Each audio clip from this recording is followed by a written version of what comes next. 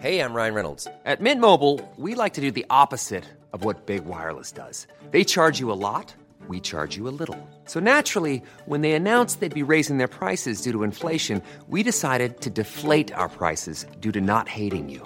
That's right. We're cutting the price of Mint Unlimited from $30 a month to just $15 a month. Give it a try at mintmobile.com/switch. $45 up front for 3 months plus taxes and fees. Promo rate for new customers for limited time. Unlimited more than 40 gigabytes per month. Slows full terms at mintmobile.com. It's that time of the week again. The Rugby League rant, fifth and last. Put on your headgear, chuck in your mouthguard, and get ready for an hour of nothing but NRL talk.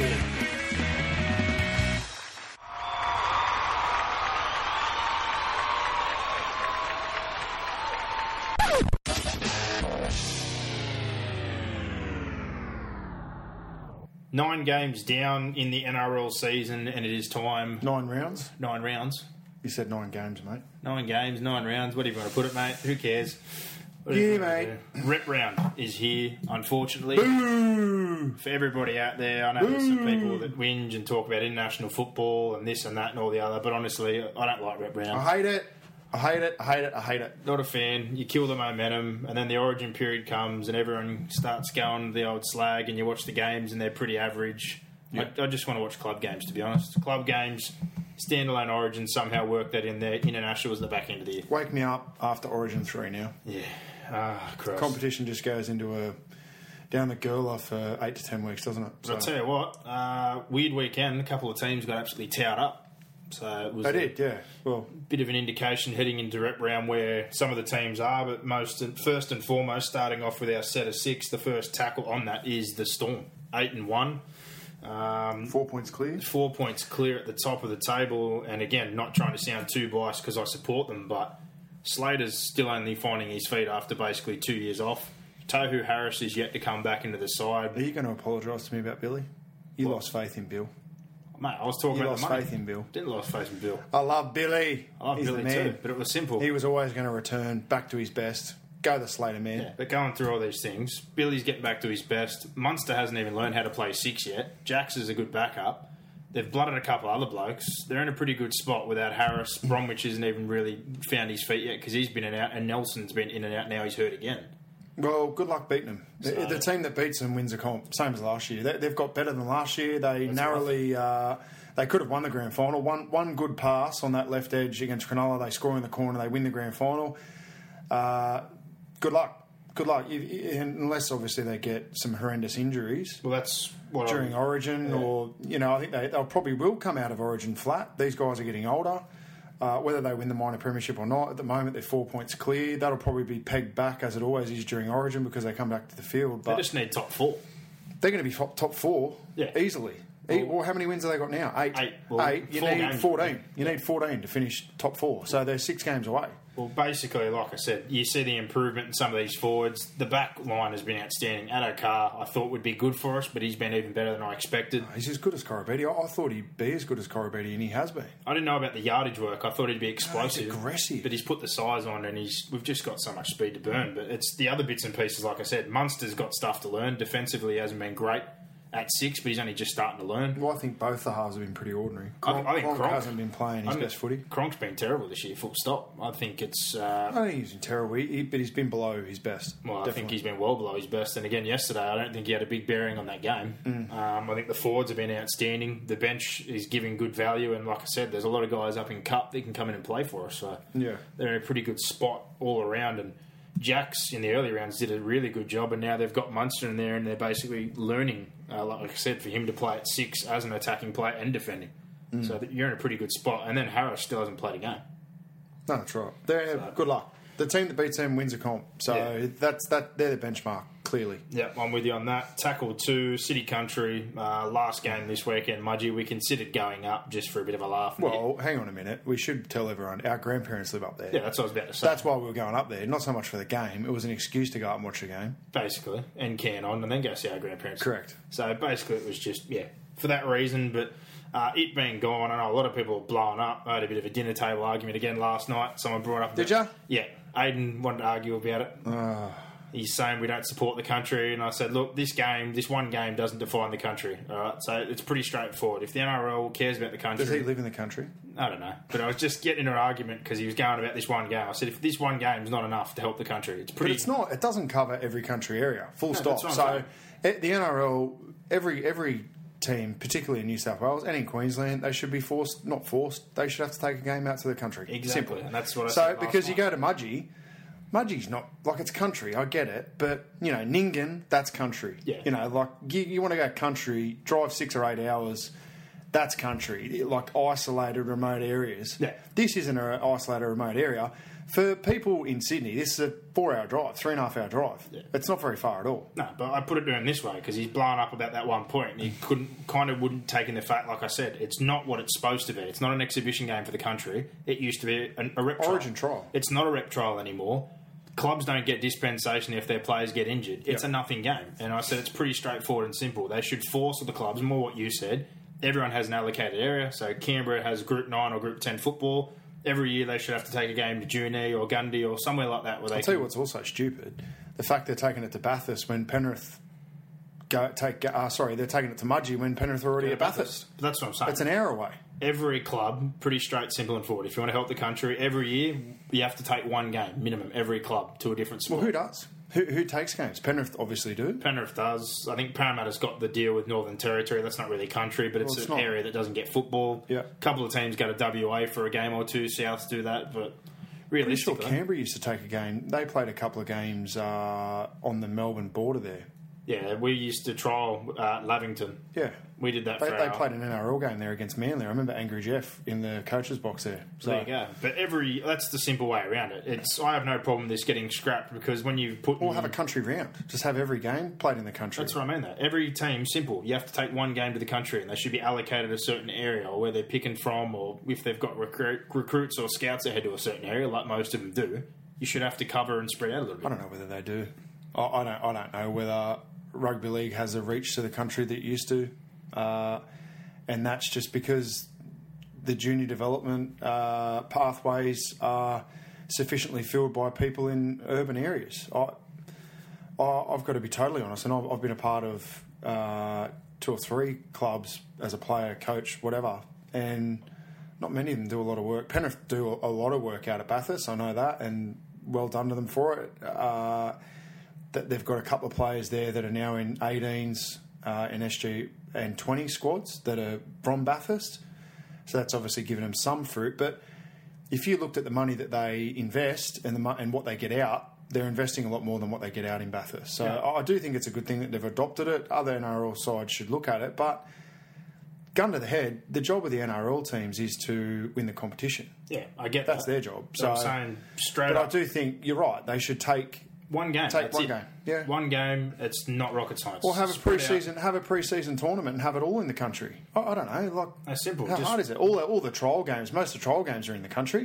They'd be better than this game. Yeah, but what I'm justifying, straight simple, we don't need any other argument. City Country It's is a joke. not anything anymore. It's not a rep trial. It doesn't It's a chance for players to get injured. Yeah, but it doesn't suffice for the country one game. Everyone should have to take one game to a different area. This game, you don't get any dispensation if you lose your players on your salary cap. It's pointless. It's no longer a rep trial, so I'm happy to see the back of it. We don't need a rep trial. No, If we they don't can't need a pick a rep rep side out of the NRL, they're kidding themselves. And they can't even pick guys out of this game when they play well anyway, so that's the whole point. Yeah, Just exactly. scrap the bloody game. Yep. Tackle Well, they did scrap it, and then they brought it back. They scrapped it about 10 years ago for people who can sort of go back that far. They did scrap it. I think it might have had a hiatus for 2 or 3 years, and then they brought it back. So hopefully it doesn't happen again. Hopefully this is the end of it. Yeah, well, this should be the back end of it, that's for sure. But tackle 3, Raiders and Sharks, seriously, just in general, what's doing? The Raiders, we speak about the squad, it's absolutely outstanding, but just trying to find consistency. Last week, they decided that it was more important to try and fight Dylan Walker and win the niggle battle instead of trying to win the game. And then on the weekend, it just basically looked like they had no idea what they were doing. For all deplorable. the impact and power, I still have a bone to pick with the spine. Who's in control? Austin's not in control. Caesar's clearly not in control, and Hodgson's been fairly quiet this year as well. I think Jack Whiten's probably been the best spine player out He has of the been three the best spine player, but he's not enough to dominate and take control of the game. Someone out of that spine has to do something. Leilua gone into one of his weird bipolar moods the last 2 weeks where he's decided that he wants to just do stupid stuff, give away penalties, drop the football. Make bad defensive reads. Yeah. They're in a rough patch, that's for sure, the Raiders. The Sharkies, look, they come off the high of beating Melbourne and then obviously lost to the Titans, and then they were pretty ordinary against the Tigers on the weekend. But I don't know whether the Tigers are going as bad as what everyone's making out either. So give a little bit of credence to the Tigers. I'll give credit, but I guess it Should be putting those sides to the sword, is what you're saying. Yeah, basically. And it gets dangerous when you do fiddle around, because a couple of those results, like we talked about, sure, they're probably taking them lightly. They won a comp last year. It's a bit harder to get up and keep your expectations higher, but if they drop a couple of these games, it hurts your chances to get top four. They want to be top four. Yeah, so that's more what I keep looking at these games, the Newcastle game, losing 3 or 4 at home. They just need to show a bit more control and discipline. And to be honest, James Maloney's not playing that well this year. Compared to him and Townsend, you watch a lot of the games, and the fact he's in the Australian squad, I know that's on more the reputation side of things, and he went away and he's been in a couple of grand finals. But to start this season, I think Townsend and Brayley have probably been, a lot more dominant in the games than, say, Maloney's influence. And there's just a few things there that need to be ironed out. And penalties again. They lose the penalty count every week. I know that's their style of football, but they need to clean it up a little bit. Yep. Agreed. Tackle for the incident, speaking of that game, Fafita, Moses, the crowd. You've heard a few different little inklings, but the way it was explained to me is basically the Tigers fans turned up. They had their signs to let those few players knew what they thought about him, especially Moses in particular, and then someone's hurled a can or a bottle at him, then Fafita's tried to lash out as well to defend those players. For the checkered past or whatnot, and anything that's happened with these guys, it's not on to be throwing stuff. A good mate of mine at work, he was at the game on halfway, and he said that he was sitting in front of, him and his old man were sitting in front of the blokes who had the signs, and were saying that Garland and Graham and that were sort of pointing up there and saying, look at this, before the game when they came out for warm-up. So the Sharks players were already sort of aware of the signs, and whether they agreed with it or not, I'm not too sure. But look, from what I saw, a almost full can was thrown at Jack Bird. It missed him, and then you saw what ensued on the back of that. I think Fafita and Gallen had every right to be filthy. The way they behaved probably is more of a reflection on them as people. They struggle to control their emotions, don't they? Gallen and Fafita have both got form in that regard, and this probably just solidifies that. But they had a right to be angry. I'd be furious. If it hit me in the noggin or hit me wherever, I'd be filthy. Someone threw a can at me, I'd be filthy. I don't know whether I would have reacted that way, but I still would have been fuming, and that's just the way that those two boys... Well, it's not like they jumped the fence and tried to punch holes. He gave him a piece of his mind. But it didn't surprise me how either of them reacted. They've got form for reacting like that previously, so... I don't get it. I don't understand what all the hoo-ha is about. I think a lot of media outlets were pretty quick to shoot them down and say that they were giving it to people in the crowd before they actually knew why. My main get all the information is I'm defending them because as much as, like I said, the signs are all well and good, but to go a step further and start throwing things, that's more where my borderline is. And you know what? As much as we whinge about we can't buy cans or bottles in sporting stadiums, and when I was in America, you can buy glass, you can buy metal, you can buy cans, you can buy whatever, because they're not buffoons and throw things on the field. But this is why you can't, guys. This is why you can't buy bottles. This is why these knuckleheads like this ruin it for all of us. Yeah. That want to buy a bloody cold can. So, like I said, I get the emotions towards the players, but to go that far, the signs were far enough, let's put it that way. If you want to have a bit of laugh or get your emotions across, I understand that, but... Woods is a dog, I think, was one of them. Something was about being a piece of shit, I'm pretty sure, or slimy and all this. It's all well and good. You're getting, getting on the borderline there, have a bit of a laugh. Pretty ordinary. But to be throwing cans and you know stuff what? like that... Don't put anything on a sign that you wouldn't go and say to one of their faces. Exactly. And we don't say anything on here that we wouldn't go and say to one of the players' faces, so I don't think a fan should be any different, because that's what we are, we're fans. Yeah. It's silly. Move on. Yep. And stop trying to throw Gallen Fafita under the bus. Look, we'd be the first to jump on them if they were acting like buffoons, but in this case, they had every right to be Warranted reaction. Yeah. Warranted reaction. Tackle number 5, South Sydney. it's time for a blowout rebuild in my eyes. What's your thoughts? Well, I think they are already blowing up and rebuilding, aren't they? I don't know. Well, They sort of, last year when they re-signed Maguire, they sort of acknowledged that it was going to be a knockdown rebuild job and he was the man for it. So I don't think it excuses the way they played.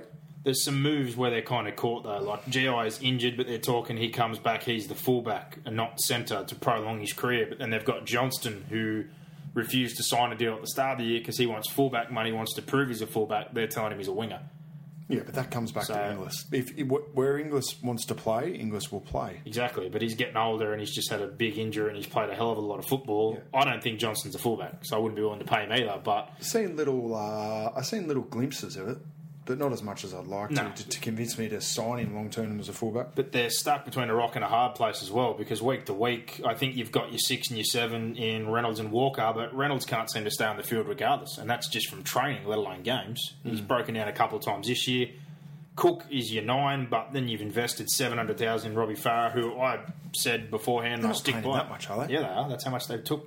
Oh, sorry, that's how much the Tigers are paying. But the deal going forward, I think they've given him another year on top, which is worth a fair chunk as well. So whether they've got him cheap now, I'm pretty sure the next year's worth at least $500,000. So I can't justify that. And then you've got players like Clark, Tyrrell, there's a bit of a clean out. They heavily invested in the 2 Burgesses. At the time, I could understand, but looking at that right now, they're in a pretty hard spot. And long contracts. Sam's probably the only one you want to keep, but I think there's a couple of guys there. Cody Walker. Tyrrell, Clark, there's a few young guys. I think it's basically time. Just flick a few of those guys, go through a bit of the suffering. No, I think Burgess and Walker are probably Reynolds. I keep Reynolds. I keep Cook, obviously. That's a nice little... I like Crichton. Yeah, I like Crichton too. I think there's a couple of young kids there that are going to need 50 NRL games. I like Hymel Hunt. He's just got to get that ugly tackle out of his game and needs to stay healthy too. He's had a couple of injuries, but they're not going to have to be a total knockdown rebuild. Like, they're not a Newcastle or a West Tigers, but they're not far off, I don't think. There's a couple of changes that need to happen, though, in that top 25 squad. And I've watched particularly to get blown out like that against Manly. Yeah, ridiculous. Part of it's attitude, but I still think there's some dead wood in that squad that's still lingering that needs to go. And it's hard to understand because a week before they should have beaten Brisbane, and then they go out and dish that up. I can't work South out. No, I'm a bit confused as well. And the last one I've got here is rep round in general. Fan, not a fan, what can we do to get around it? What's the alternative? I'm not really a big fan. I know all these people out there that barrack for international football and they want to see it get better and they want to see it get stronger. I'm all for it, but at the end of the year, not during the season. I think it kind of kills the momentum.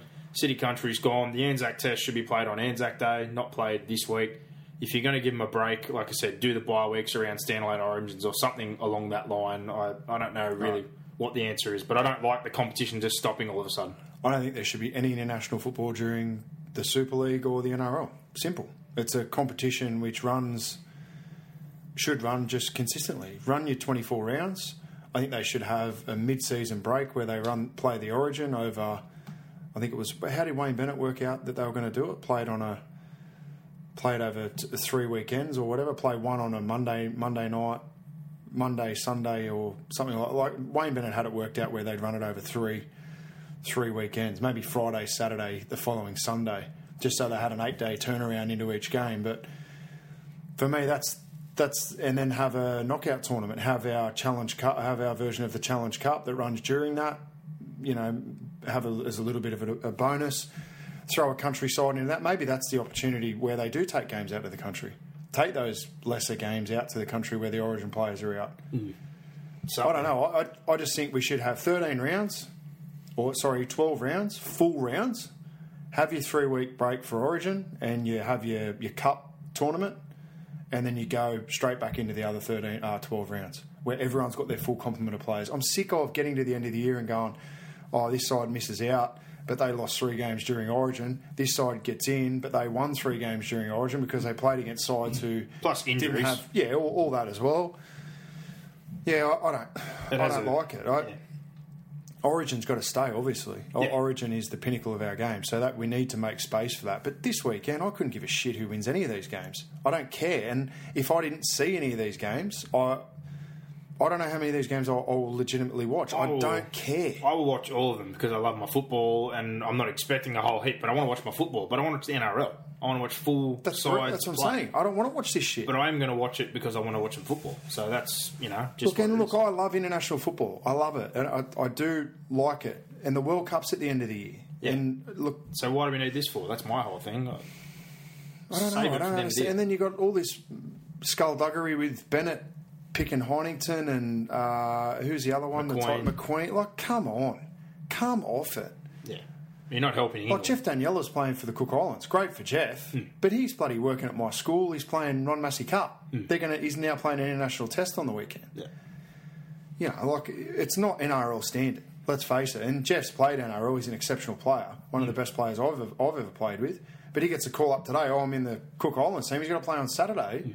He's got to juggle that around his full-time job. And I bet you he's not getting a nice little kicker out of it, which he should. So, look, for me, I hate it. And we've just built up some momentum in the competition. And then you do that. It could not come at a worse time. It's ridiculous. And look, feel free on the page to express your dislike, for what we're saying. But people beat the drum, though, about international football. I get it, but there's better ways to do it. This is not the way to do it. Put it at the right time, when there's a bit of an appetite for it. There is no appetite for international football right now. No, it's the NRL is your and competition. And Origin. That's it. And if from my point of view, like I said, not being a bit stuck up on it, but I'm a Melbourne fan. We have players in City, Country, New Zealand, Australia. So now I'm worried at 8-1 that we're dishing out. Well, you are. Almost. You're loaning out your players 8 to 10 at players. the risk of getting injured. Even some of our Reggie's players are playing in the under-20s Kangaroos game, and there's Justin Olam playing for Papua New Guinea, Tui Kamika playing for Fiji. All those guys are part of our top 25, so I don't like the fact that there's 11 guys going out basically for freebies, and there's the possibility to get hurt for a game that, frankly, means bugger all. And we're taking the piss when, like, Paul Vaughan didn't get picked for Australia. Like, Boyd and Woods and all these guys got picked ahead of him. They're playing like buses. Like, Vaughan's the form prop in the comp. He can't get picked for Australia. I just can't get interested in it. Like, they talk about, we're going to build a culture and whatever. Come on. Wade Graham can't make the Australian side. Yeah. Please. Yeah. If he's not one of the best back rowers in the game, if he's not in the best, how many back rowers did we pick? 4? If he's not one of the best 4 back rowers in the game, then I'll eat me hat. Well, leave me alone. We picked Cordner in the back row, which is a given, and they've got Gillette, I understand, but Merrin shouldn't be there, and Gillette can play 13 easily. So I would have Gillette play 13 and Graham and Cordner in the back row. Or even if you start Thaiday and have Graham on the bench, don't have a problem with that. I wouldn't have Thaiday on the side full stop. And when Papali went out, I just would have picked Graham, at least. Or even the utility spot, I would have been happy to have him. He can play 6, he can play centre, he can play back row. Morgan's in poor form, but fair dinkum. They are taking the piss. And then when 2 front rowers get ruled out, they bring in McLean, who I said at the start of the year, after 2 rounds, I said he's a New South Wales Origin bolter. Yeah. He still isn't going as good as Vaughan. No. So pick the side on form. If you're going to bring players into the side, I get that you want to stay loyal to these players that went on the 4 Nations. Get it. Fine. But if you're bringing players in, make sure they're the best players on form. Well, Reward these blokes. The other one that killed me, and he's a smart man, and I do listen to a lot of what he says, but Matt Johns is another one that was banging on Vaughan's drum, and a couple of these other guys. Then he named his New South Wales team the other day, and he wasn't even in it. So I'm confused. There's a few people that have brought up 2 or 3 names, and they're not even picked in that side. If anyone thinks Aaron Woods should be starting for Australia, to me, I don't see that logic at all. I really don't see that logic at all. I'm confused as well. Don't worry. That's our set of 6. Jumping in now to the power rankings. I think I only had a couple of changes here. Not anything too major, but number 1 is quite obvious. At the rep round break, it is the Melbourne Storm at 1 for me. Yeah, I got the Storm. I left the Roosters still at number 2. I thought they were pretty good on the weekend. It's a short turnaround, tough trip there, and I think New Zealand are playing pretty well, but I still think the Roosters are the second best. Yeah, I got the Roosters at 2. Sharks stayed at 3, regardless of the performance, because, like I said, I think long-term they're going to be there. Yeah, I bumped them up on the back of that win. They weren't convincing, but I don't know. I'm coming around to them. I left the Dragons at 4 because rep round in a bye means that Widdop possibly is only going to miss 2 to 3 games instead of the 6 weeks that was first said. And I thought they were tough yesterday, even though they were ran over early by Melbourne, but... I don't think that's a true reflection. Well, I thought they were dog shit yesterday, and I've dropped them out. I've got the Broncos at 4. Yep, well, I've got the Broncos at 5. I've bumped them up a couple of spots. I think they've still been pretty good, but need to see Hunt back, need to see him play a full 80 minutes.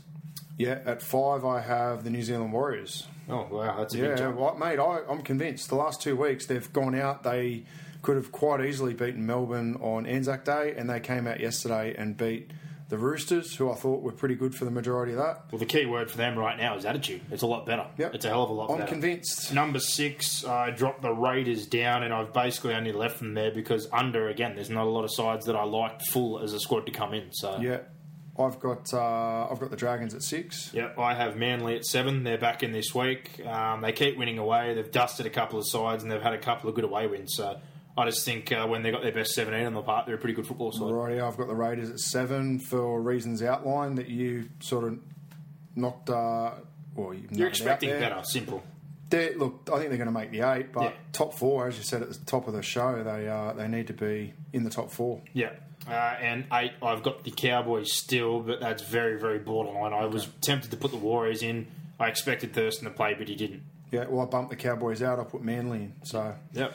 I don't know how you don't have the Warriors in there. It's just Wow. they've still lost a couple. Are they even in the 8 at the moment? What are they? They 3 they've wins gotta or be- 4 wins? They've got to be in the 8. They 4 and 5. Well, but it's not about being in the 8. It's about being the best team right now. But going into this break, I think they've only got 3 They've wins. competed with who we've both got at 1 and 2. I'm convinced on the Warriors. Yeah, well, I just think And they're heading into the origin period where they're going to run a train on everyone. from years of getting burned, I think that's why I haven't put them in just yet. So Yeah. I'm going to wait and see. But that back end of the year is going to be the I think true Isaac reflection. Luke's form's turned around. Sheck's playing good. Foran's playing good. Johnson, what I've seen out of Johnson the last 2 weeks, I haven't seen in the last 2 or 3 years. So. And just quietly, thank you, even though it happened off the back of an injury, thank you, Stephen Kearney, for finally putting Chance Nickel Klogstad in your side. He has been outstanding all last year, got their player's player. I swear to God how bad Ken Marmolo's been. I can't believe Chance hasn't taken his spot, but it took an injury for him to come in, and I thought he was good on debut. Yeah. But when Carter comes back, or whoever comes back in there, Marmolo's gone, surely. I keep Chance in the side.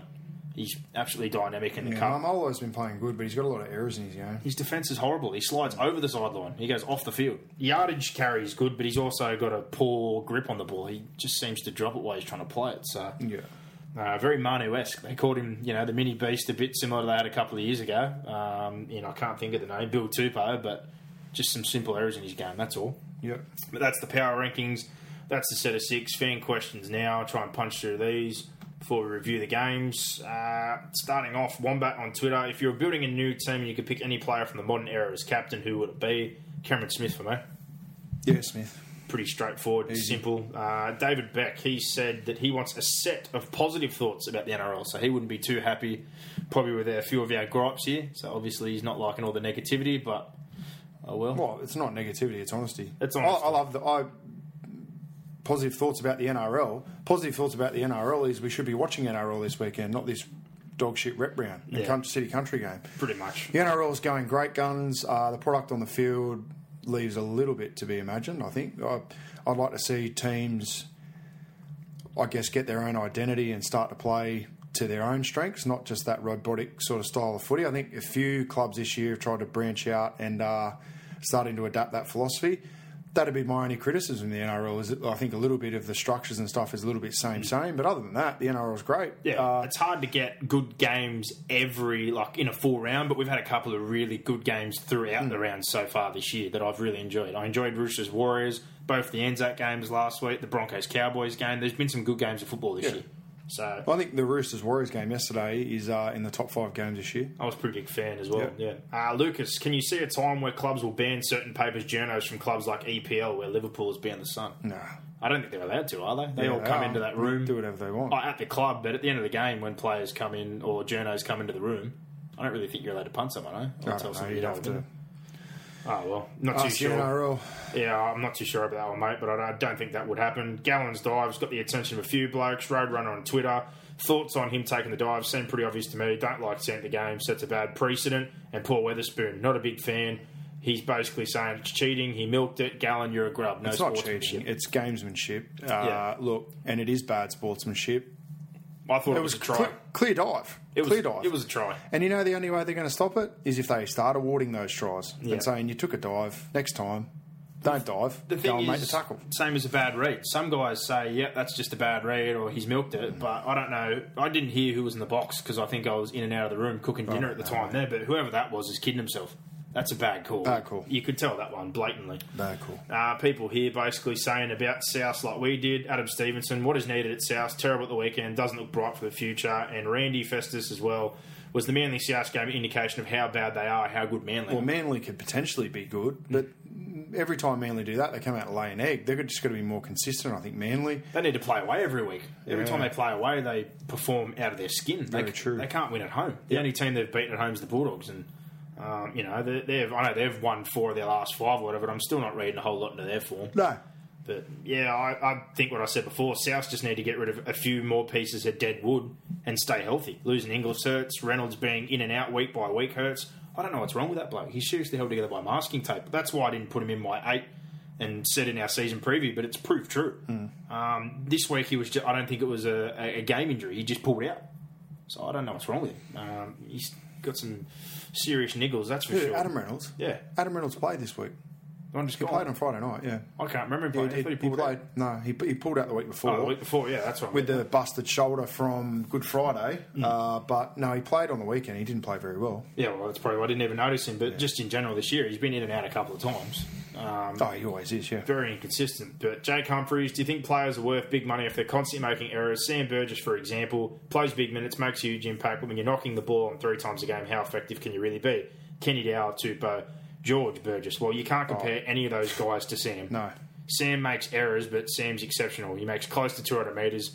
Quick play the balls, breaks the line, offloads, all those bits and pieces. The errors are coming on the back of basically what we're saying. His teammates aren't helping him. He's making errors from trying way too hard. Trying too hard. Kenny Dow and Tupou are just making errors because they're bad at football. And Ferguson. Throw Ferguson in there as well. He's making just as many. Those 3 are killing the Roosters. Yeah. Absolutely killing the Roosters. Said it a couple of weeks ago. Unbelievable. It's been happening all year. All year. Throwing these bullshit offloads coming out of yardage. I don't get it. I said it about Tupou. For some reason, he thinks it's all 3 of them. A great idea. All 3 of them. Yesterday, Ferguson just drops the ball cold, bringing the ball. Like, you can't defend your line for multiple sets against anyone in this competition. Like, the Titans are right down the bottom. They've got the best success rate inside 20 of any side. Yeah. And you look at the way Newcastle are playing, they're no easy beats. They're going to score on you if they get back-to-back sets. Man, the Burgess twins are playing like bastards. Yeah. So, and they've got 100% errors galore. And for those players, the money isn't justified. But for every little negative thing that Sam does, and look, his errors are high. Let's not hide from that. But he carries that. But side. He gives a shitload more than what he takes away from that team. He's their heart and soul. Yeah, he carries that side. City Country questions. There's a few here. Chris France, are you guys eligible to play for City Country? They need some players, I heard. I'd strap a boot on. I'd strap a boot on and blow an ACL out, but you can go in the back row. I'll go front row. I don't particularly want to play against Country. I'd rather play for Country against City because City have got Ron Massey Cup players running around. I don't really want to run around with David Gower. No, I don't want to have to tackle Paul Vaughan. No. To be fair, and I don't want to get tackled by Dale Finucane because you'll chop me in half. No, I don't want to borrow that. Or DeBellin for that matter. But I don't want none of that. Nah. And True Grits, he said he's only been watching League for a year, but does City Country provide any value for fans, League, or players? Well, basically what we said before. It used to be a rep trial. It's no longer a rep trial. It's an exhibition. Clubs pay the players' wages. This game for them absolutely means nothing, and they're not considered for Origin out of it. So it's not providing anything. Pretty simple. Every club should have to play one game every year in the country and spread things out, mate. Campbell Scott, how does Blake Ashford still make first grade and they want to get rid of Lola here? Well, I think something's obviously happening in the background with Lola here. He wanted to leave at the start of the year, so maybe Kearney's just wiped him. But I'm hearing there's a lot of clubs interested, including the Tigers, at possibly playing him at fullback. Well, there's obviously something going on with Tuilola here because he's clearly a better player than Blake Ashford. Yeah, but I don't think he's a centre. I don't think he's a centre either. They say he's a centre wing, half fullback. I like him as a fullback or a 5'8". So I can understand the Tigers and a few clubs looking at him, but he's been there for a few years. He's had a few different coaches. He's been in and out. They've obviously pushed him out now with Foran there. I'd like to see him in the number 1 jersey at the Titans. I'm a bit on the side of the Tigers. Wouldn't be surprised if they did pick him up and played him at fullback. I like the option if they can't get definitely got that connection. Yeah, well, if they can't get a Dugan or someone like that over for what they've got there currently, that wouldn't be a bad move. Take a punt on Lula here. 50 NRL games at the age of 22, and he's played a few positions. He's certainly worth the roll of the dice, that's for sure. The HIA, there's a couple of people obviously asking here. Ultimate Supercoach, what's involved? From what I've heard, it would be easy to fail if you weren't concussed. It's an iPad test from what I know. Yeah, it's not overly hard, and it's not there's no pass or fail. The players do it at the start of the year when they are coherent. Get a score. They get a score. So they need to score around the score that they obviously achieved when they were of a normal mindset and not concussed. And that's how it's adjudged. So it's not like, every player's got to get this score. They just need to score around what they scored previously at the start of the year as their basis test. So I tell you what, though, we did one of these when I got to 20s and it used to be a paper test. Blokes purposely know about it, do worse to make sure they can get the score easier. I looked around the room and some blokes... Yeah, but that's an uncontrollable element. You're never ever going to get that out of the game. But I sat there and, you answer and correct, or it's the amount and how many you get correct, but some people answered like 20 instead of the 40 or so they could. For me, you watch the Matt Pryor one on the weekend... gets KO'd on the first tackle. And then you have the Tigers who follow the rules, like Tedesco gets that high tackle from James Maloney, goes off the field, they follow the process correctly. For me, that's a bigger issue than what it is about them, if they're going to... the scores or the reduced interchange, etc. For me, if it's foul play, you should automatically activate that extra player. My argument is I don't understand, 18th man to me doesn't really make sense either, now that I've really had a good think about it. Just make it a 5-man bench.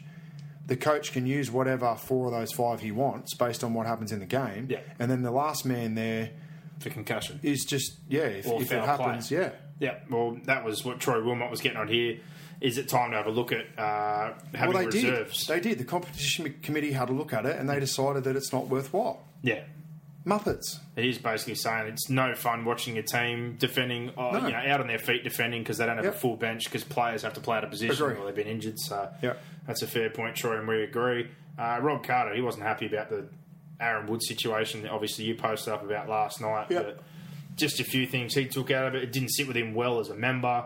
Start of the year, he saw himself as a Tiger for life, but he's not mistaken. There was a table, an offer awaiting a signature. He didn't do that. He also mentioned there was no communication from the club. Isn't his job just to play football and let management deal with off-the-field staff? Lastly, he wants to focus on footy, and he does this by sitting down with the journo and tees off on the club. Terrible look, makes things almost untenable. Untenable, yeah, close to. I agree. I think it was... I get that he's frustrated with all the internal bickering, etc., etc. I understand why he'd go to the Bulldogs, significantly more money, get all that. That's fine. However, he didn't really admit that. He didn't say, look, it's a nice deal and I want to go here and I'm best mates with Clemmer and, whatever, all that stuff. That's fine. They're legitimate reasons. If you said to me I could move to another school with, 2 or 3 or one of my best mates on more money, with better people around me, of course you'd go. Anyone would go in any profession. That makes sense. Part I didn't like about it was that he said that, he's sick of watching finals football. Well, on one hand, you can't say I'm an elite player, I demand elite money, when you're not delivering elite performances. Because if you were, the Tigers would have made a final series with this Big Four since 2011, which then they haven't. Yeah. They could have last year, obviously. And Robbie Farah's got a lot to do with that as well. Yeah. His performances were subpar for the Tigers as well for a long period of time. So, look, I don't think the players have got no one to blame but themselves for the fact that they haven't played finals football. And I find it really, really difficult to argue with anything that has been said there in the question to us. Yeah, I agree 100% with that. I was quite disappointed with it as well. And the thing about saying they got to communicate with me and they've done this and that, I'm more on what you said. If they're the Big Four and they had Farah and they've had other blokes there previously that they've let go, they should have made the finals. Quite simple. So that's my big thing that annoys me. But Mateo, he's asking about Mal's new policy not to have dickheads picked from off-the-field incidents. It highlights how poor NRL behaviour is. He's got Radradra, Fifita, Papali. They've all been overlooked due to off-field controversy. Fifita's obviously back in now. Is it that hard to find 17 blokes that aren't misbehaving? No, it's not that hard. It's not.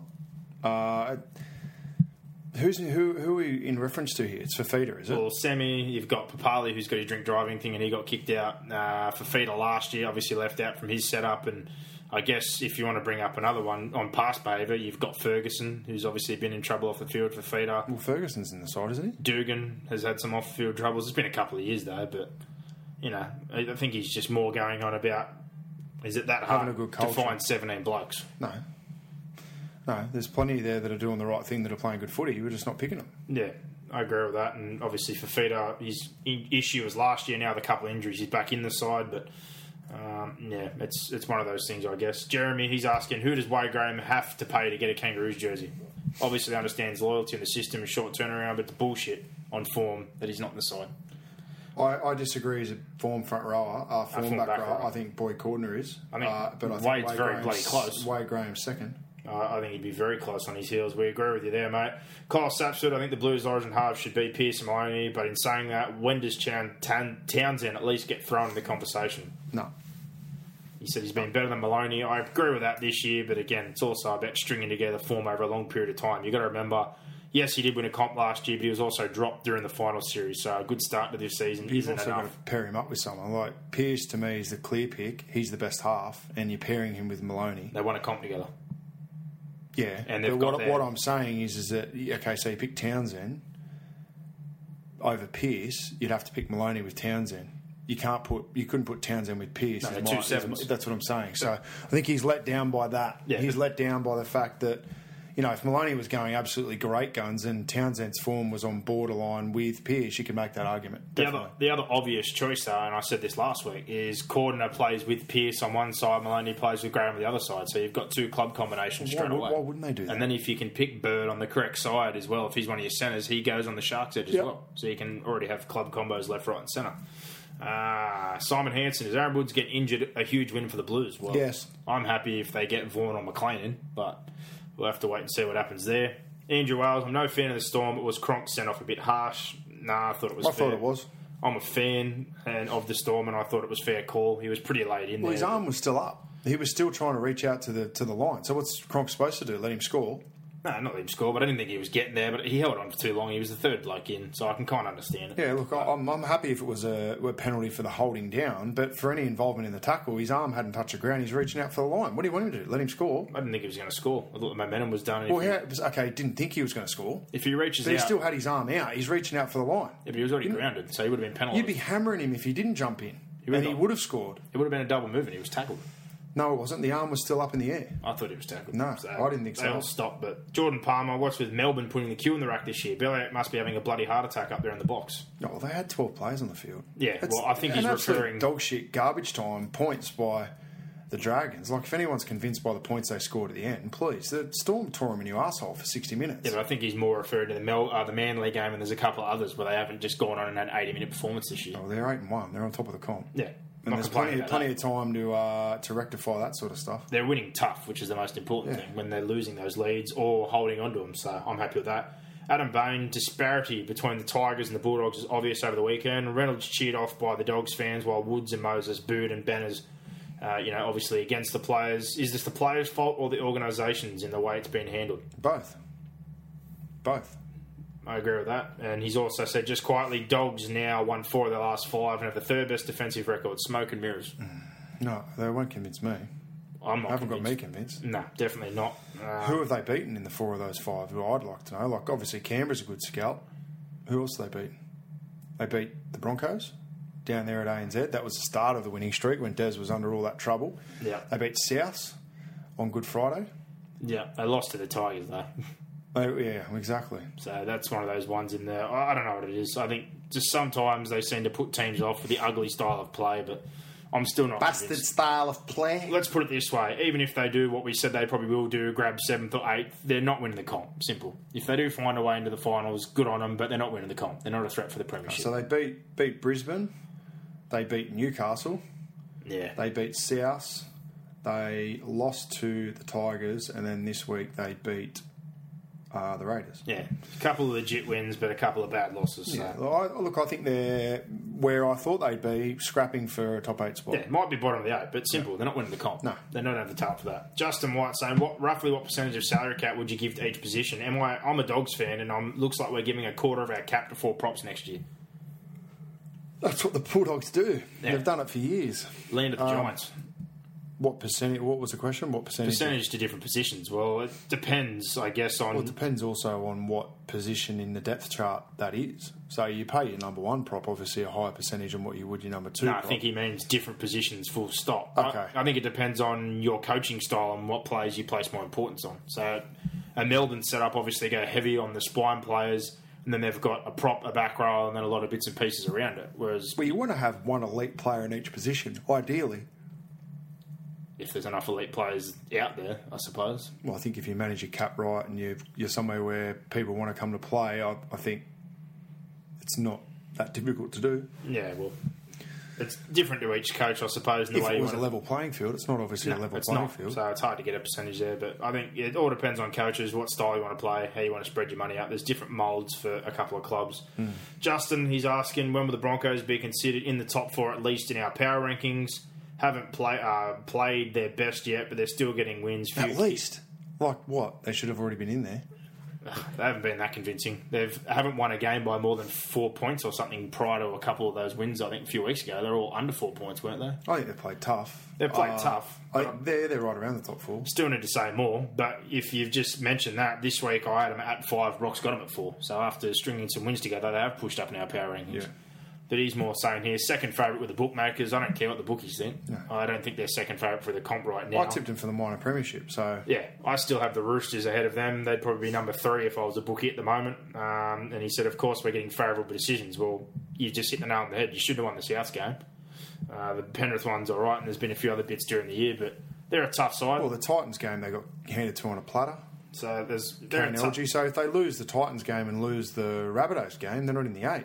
Simple. If they're playing finals and Milford, if Hunt comes back and him and Milford get better, I think McCulloch's been the standout along with Boyd. They can win the comp. They can win the comp, but there's a little more work to do. There's no doubt about that. Yeah. Panthers questions, obviously, this week. Plenty of people, again, not happy. Matt Swinburne, what the hell is happening at Penrith and what the hell is happening at Redfern? Well, we've already spoke about South. Penrith, there's a lot of things going on. We've talked about it before, and it's pretty simple. Tactics, attitude, there's a lot of things lurking in the background. New defensive system, it's quite poor. Not enough blokes having a dig. And I feel sorry for Regan Campbell-Gillard. I feel sorry for Isaiah Yeo. And that's about it, to be honest. And I feel sorry for Peter Wallace. Yep.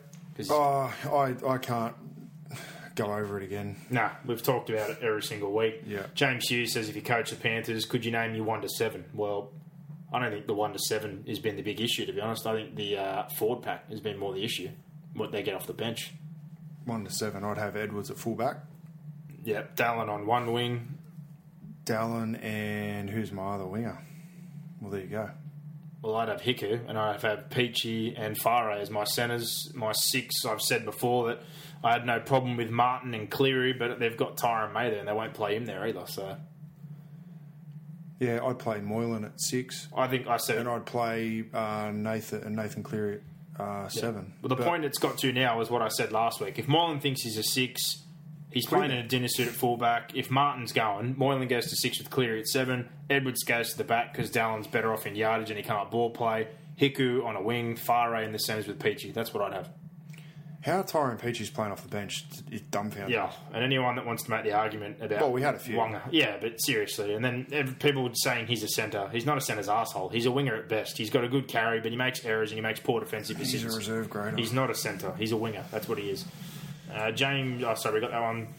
David Boyle said how long till Hook gets the axe, but I read today in the paper that Brian Fletcher, the CEO, or whatever his bloody job is, said they're going to extend him. So he's not going anywhere. I certainly wouldn't be extending him. Yeah, based on what I've seen, that'd be a foolish decision. But I certainly wouldn't be running for the axe either. Yeah, and he's also got here why our commentary team's so obsessed with Hayne. He's played 3 games and they talk about him Origin selection like it's. I'm a Titans fan, and I thought he did as much ordinary as he did good on Saturday. And but I get why we're going to pick him for Origin because he's a proven performer there, and we've picked him there before when he hasn't been playing well, and he always delivers for the state. That's fine. Yeah. But look, in terms of his form for the Titans, he needs to do a lot more to justify his pay packet. If you really want to watch closely, there was a few times there where he just did some selfish shit on the weekend. Towards the end of the game there, the Titans made a break. Someone got tackled in the corner. We had a 5-man overlap, and he scoots down the short side to try and score. Wanted a hat-trick.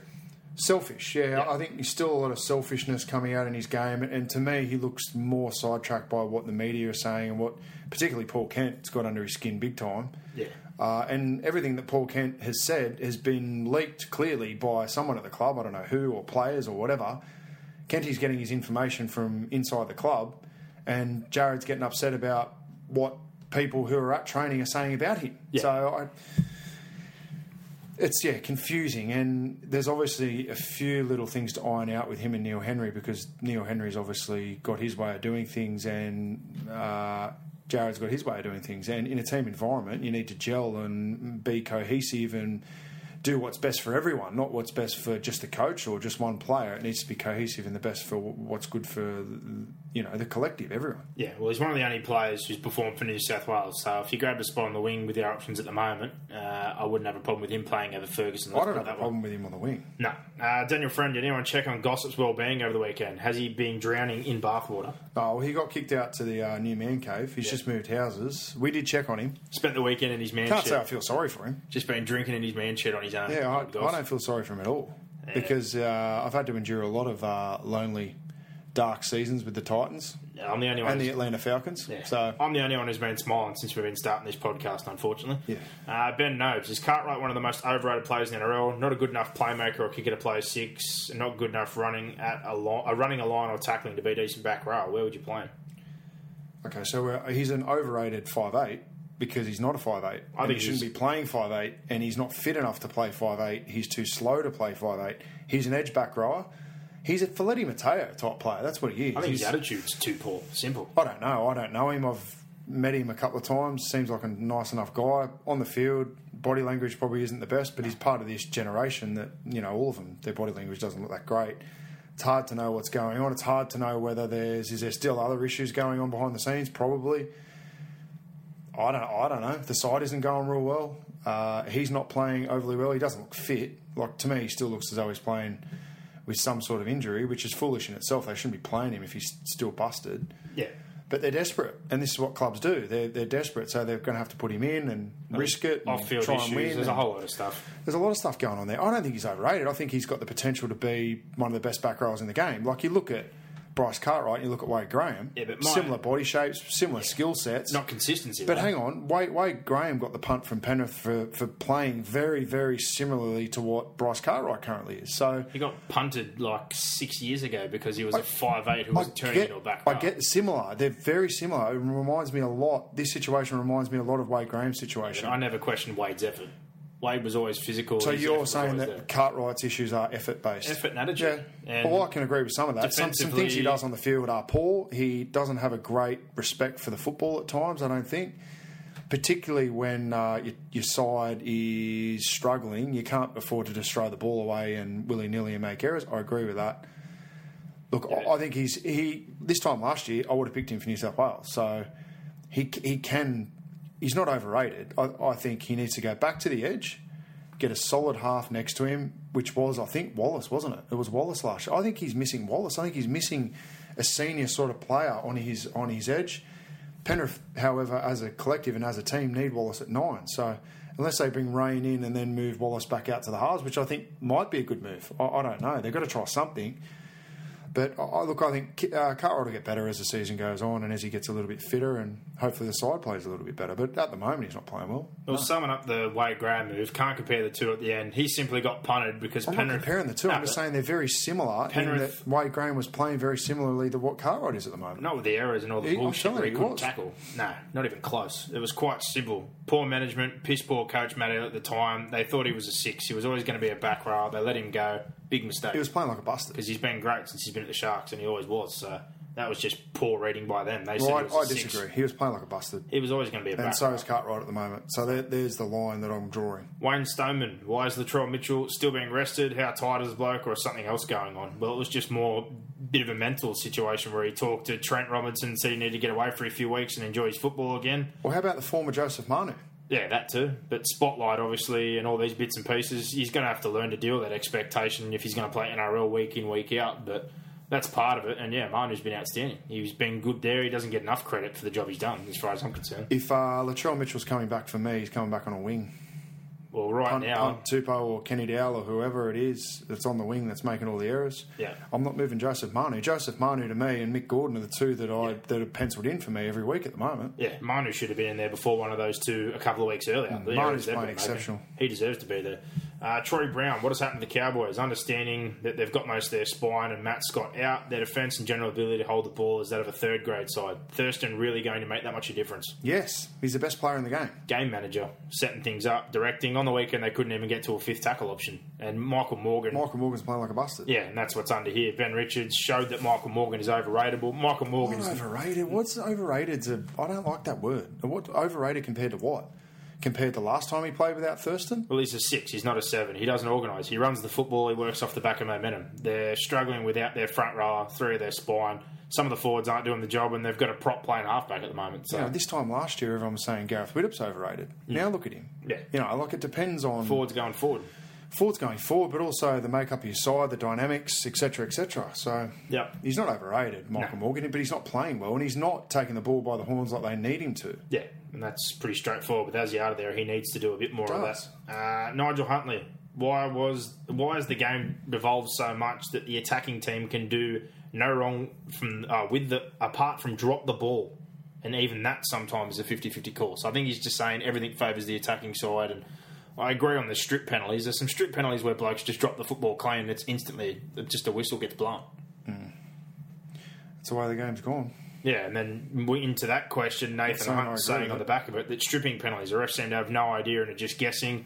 I feel the stripping rule should be scrapped. If a player cannot hold onto the ball securely and loses it, he is the only one to blame. Well, I don't think you can scrap it because it would just be a free-for-all, but... No, I think scrap it and say there's no stripping allowed. I think the Tapine one the other week where a player falls off and you're back to a one-on-one, that should be fair game. Like, if you're back in a one-on-one situation just because someone was engaged earlier, you should be able to rip the football You're out. never going to eliminate a 50-50 drop ball. No. I don't know. And are the refs guessing? Probably sometimes they are. Yeah. But you would be too if you're out there in the middle and you're looking at, or whatever. You're looking at your 10 metres, you're looking at your toucher, you're looking at the pocket ref, you're looking at... a third man in, whatever you're looking at, you can't watch the ball the whole time. No. So then when the ball comes out, you've got to rely on your touchies, the bunker, the whoever. And look, I think the bunker should be able to come in. If they can see what the refs on the field can't see and see that it is a strip or it wasn't a strip, they should be able to call it. Yeah. Just get the call right. 100%. Josh Wilson, are the refs and video refs making the game unwatchable? The amount of bad calls this year has been a complete joke. Well, I don't think it's been unwatchable. There's been some bad calls, but I wouldn't go that far. Some of them are unwatchable. I've turned off a lot of games this year, but not all of them. No. The referees are having an impact on a high percentage of games, that's for sure. That's why, look, a lot of people don't bet big money on rugby league because there's so many variables, and the referees are too often making themselves that variable. To me, again, my philosophy on refereeing is you should be there to enforce the rules, but you're not there to be a part of the game. You're not there to be on TV. You're not there. You're trying to be in the background as much as possible. Yep, I agree with that. Andrew Pointer, how would either of you rework the Dogs' breakfast as NRL contract signing sagas? Well, they need a fixed period. Straightforward. Middle of the year, there should be a trade window because guys seem to move. Middle of the year and end of the year, they could have similar to what the AFL does. But I'll stick to my point the last few weeks. We're the only ones that flood the papers with all this drama during mid-year, have something to talk about all the time. So on that side of things, I think we're kind of good in that sense against the AFL. I don't think that'd go away regardless, but it'd obviously it'd be minimised. There'd be less of it. Yep. Mattress, Matt Ford. How about this for a topic? We all whinge about the rules that need to be changed, how the bunker should be handled, how player movement should work, etc. Why doesn't the NRL sit down with coaches, captains, CEOs, end of each season, note any changes that need to be made? That way everyone knows what's going to happen for next season and can prepare for it all off-season. Thoughts, maybe your own ideas. You've probably thought about this before. Well, they do have the coaches meeting and all that. So they have a forum at the end of the year where the coaches, captains, CEOs are all invited. Not all of them get involved, and to which point they shouldn't be complaining. They should just shut up and cop it, because if you're not there and you're not going to make the effort to go and put your opinions forward, then don't expect the rules to be changed to suit your views. However, they've got a competition committee which meet, I think, monthly during the season. I don't like the fact that we can change rules during the year, full stop. I don't think that should happen. Unless it's an absolute obvious one like the 18th man, which I'm surprised didn't get changed in the off-season, to be fair. But, yeah, look, that happens. We just need to get better systems in place to best implement them at times which best suit the game. But I can't argue with what he said. Yep. It does need to be better managed. 100%. Andrew Wales, when will the Sharks really click into gear and stop taking lesser teams so lightly? Oh, they're on a premiership hangover, man. Yeah, they're going through this period. They've got to get to the origin period. Back into the year is the real crunch time where you'll see whether they're going to be a genuine contender again or not. Just get the top 4. And they got up for Melbourne the other week, so I think that's enough if you're a fan to kind of look that they're getting up for the bigger games. And it's also every team that they're playing want to beat them. Yeah, they're the premiers. It's very, very different to last year when you're chasing that first premiership and, you're still the joke of the league because you haven't won a comp and there's all that pressure around. This year it's very, very different. You're the hunted, not the hunter. Yep. Rob McKinlay, last one. Why can my under-6s play the ball correctly, but professionals earning $600,000 a season are allowed to play it like touch footy? Well, it's pretty plain and simple. They can do it. They choose not to because they train that way. It's a bad habit. And the fact of the matter is the referees aren't enforcing it. Yeah, if they did, my God, there'd be some penalties, that's for sure. Everyone just rolls the football. But thank you for your fan questions. Any ones that we miss out on, we'll answer on the page if we get a chance during the week. But reviews of the games from the weekend. Broncos-Panthers, 32-18. Basically, for 60 minutes, they were completely outdone, the Panthers. Poor defence, poor attitude again, goal line and general effort, the carries. There was nothing good about it. No. Bad. Broncos were pretty solid, I thought, but Penrith were pretty ordinary. They need to play like they did at the end. Ad lib, push up, simple, run hard, throw this. I'm not sure why they've got so overstructured in the off-season, but the off-season is just a chance for coaches to pump structure and fitness into players that they don't really need. Yeah, and I still got a problem with the last 20 because people are like, how good was Moit? Like, it's garbage time. They shut down. It's garbage time. It's 28-0. It's like the Dragons yesterday. It's garbage time footy. But that is how they should play their football. There's a reason that did work because that's how it works. Simple carries, pushing up in numbers, quick play the balls, in particular Regan Campbell-Gillard, and then off the back of that, working off the offloads and pushing around the football. The Broncos were at 6s and 7s. Yeah. That's what they do good. Go back to what you do good. Correct. Quite straightforward. And play simple, on, son.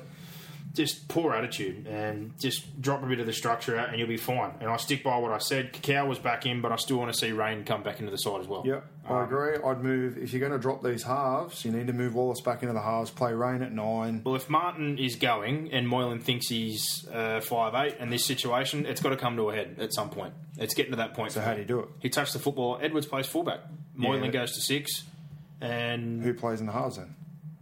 Moylan and Cleary. Okay. If Martin's going. No, I'm saying and Edwards you move Wallace out and play Rain at 9. You he play stays Rain at off 9. the bench. Rain goes on the bench though. He needs help, Wallace.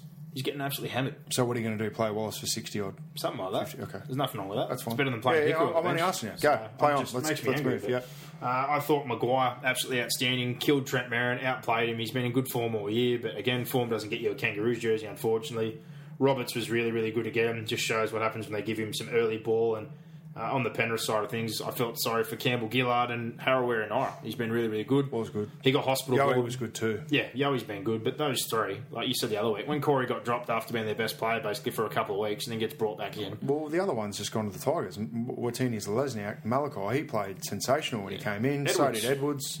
I don't get it. No, pretty sad, but obviously they're a week off now, a couple of guys to play some rep football. It's time to review some things. I think Griffin has to swallow his pride here and let the reins down a little bit. Well, it looks like they've sacked the idea of having halves outside backs on the bench. Well, they need to. Step forward. Rain needs to be the next one to come back in. Yeah. That's got to happen. But we move on from that. Good win by the Broncos.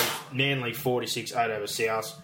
Pretty much the same thing again. Poor attitude, poor defence, absolutely outplayed, dominated by Manly.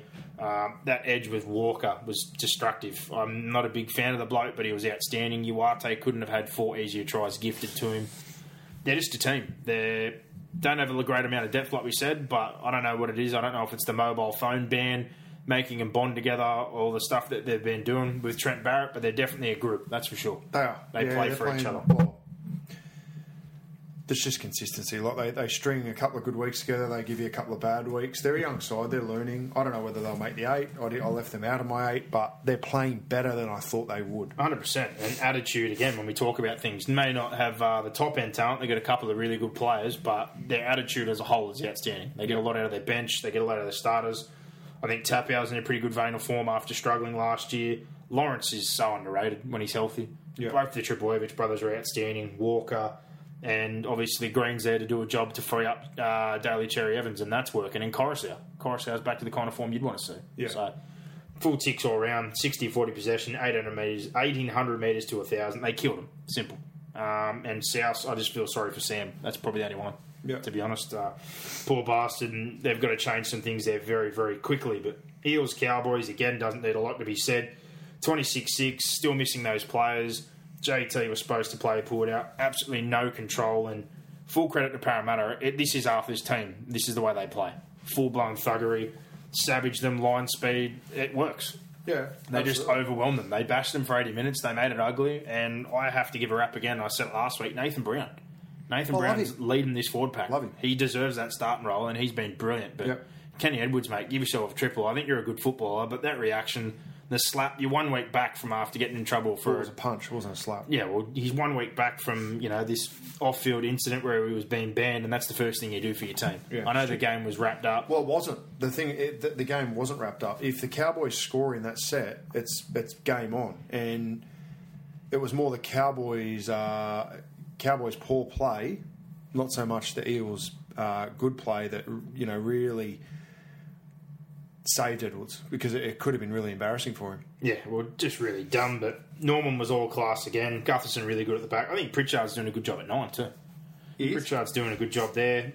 You look at the Cowboys, Tamalolo, without any help, but just hard for him to take that first carry all the time. Yeah. Cooper being injured could really hurt them as well with all the injuries they've got, and the only real highlight of the night for me for them was Callum Ponga. If I'm Newcastle, every week he's got better. I'm feeling pretty good about my investment right now. Yep. He's in a tough situation. He was really, really good, but full credit to Parramatta. A couple of 3 wins in a row heading into the rep break, so they'll be feeling a little bit better after going into a bit of a slump there.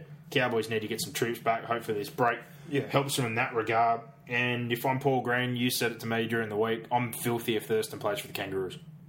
Absolutely. Yeah. And he said today he's going to push it right to the last minute and give it till game day. If he gets hurt again, I'm absolutely dirty on him. I know it's his last year of reps, but mate, they're battling, and if he's out for any longer and they miss any more games, they might miss the finals, because then Origin's around the corner. Yeah. So it's real crunch time for the Cowboys if they keep heading on this path. Titans, Newcastle, 36-8. First half, tough as always they were. Newcastle, they kind of hung in there. You guys made some errors and didn't make it easy on yourselves, but that early on, Sam Stone getting over Hayne, it was a poor read. Safedi's line break, Levi kind of working the ruck, but second half, it's no different to what you usually expect. They kind of fizzle out. You guys ran right on them. I thought your forward pack were really, really good, but 63% of the ball for the game, you'd expect to win in a dominant manner. That's for sure. Yeah, absolutely. And again, we talk about them struggling to get 100 metres. The only forward over 100 metres again was Safedi, and the line break's basically the only reason he got there. Yeah. 1,700 metres or 1,600 metres to 900. The signings just aren't coming. They've got a couple of injuries. They're really, really feeling the pinch, but the second half, Conrad Hurrell, they just kept feeding the ball, and why not? He gave Lamb an absolute nightmare. The Greenwood play was pretty heads up. That was a good effort. Morgan Boyle finally debuted. I was happy about that. The big boy, I thought he played pretty well, but what do you take out of these games, honestly? Nothing.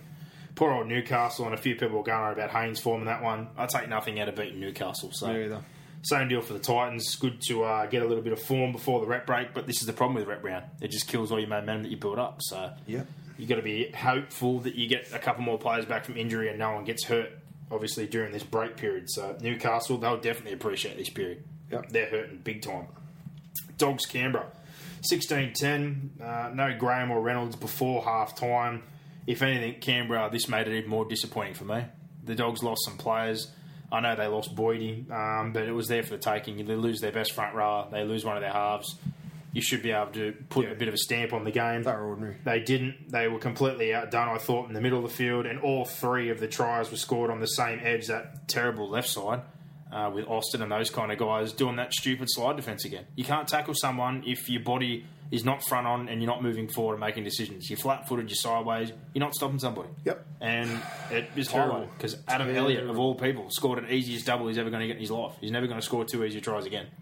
No, he's not. No, really.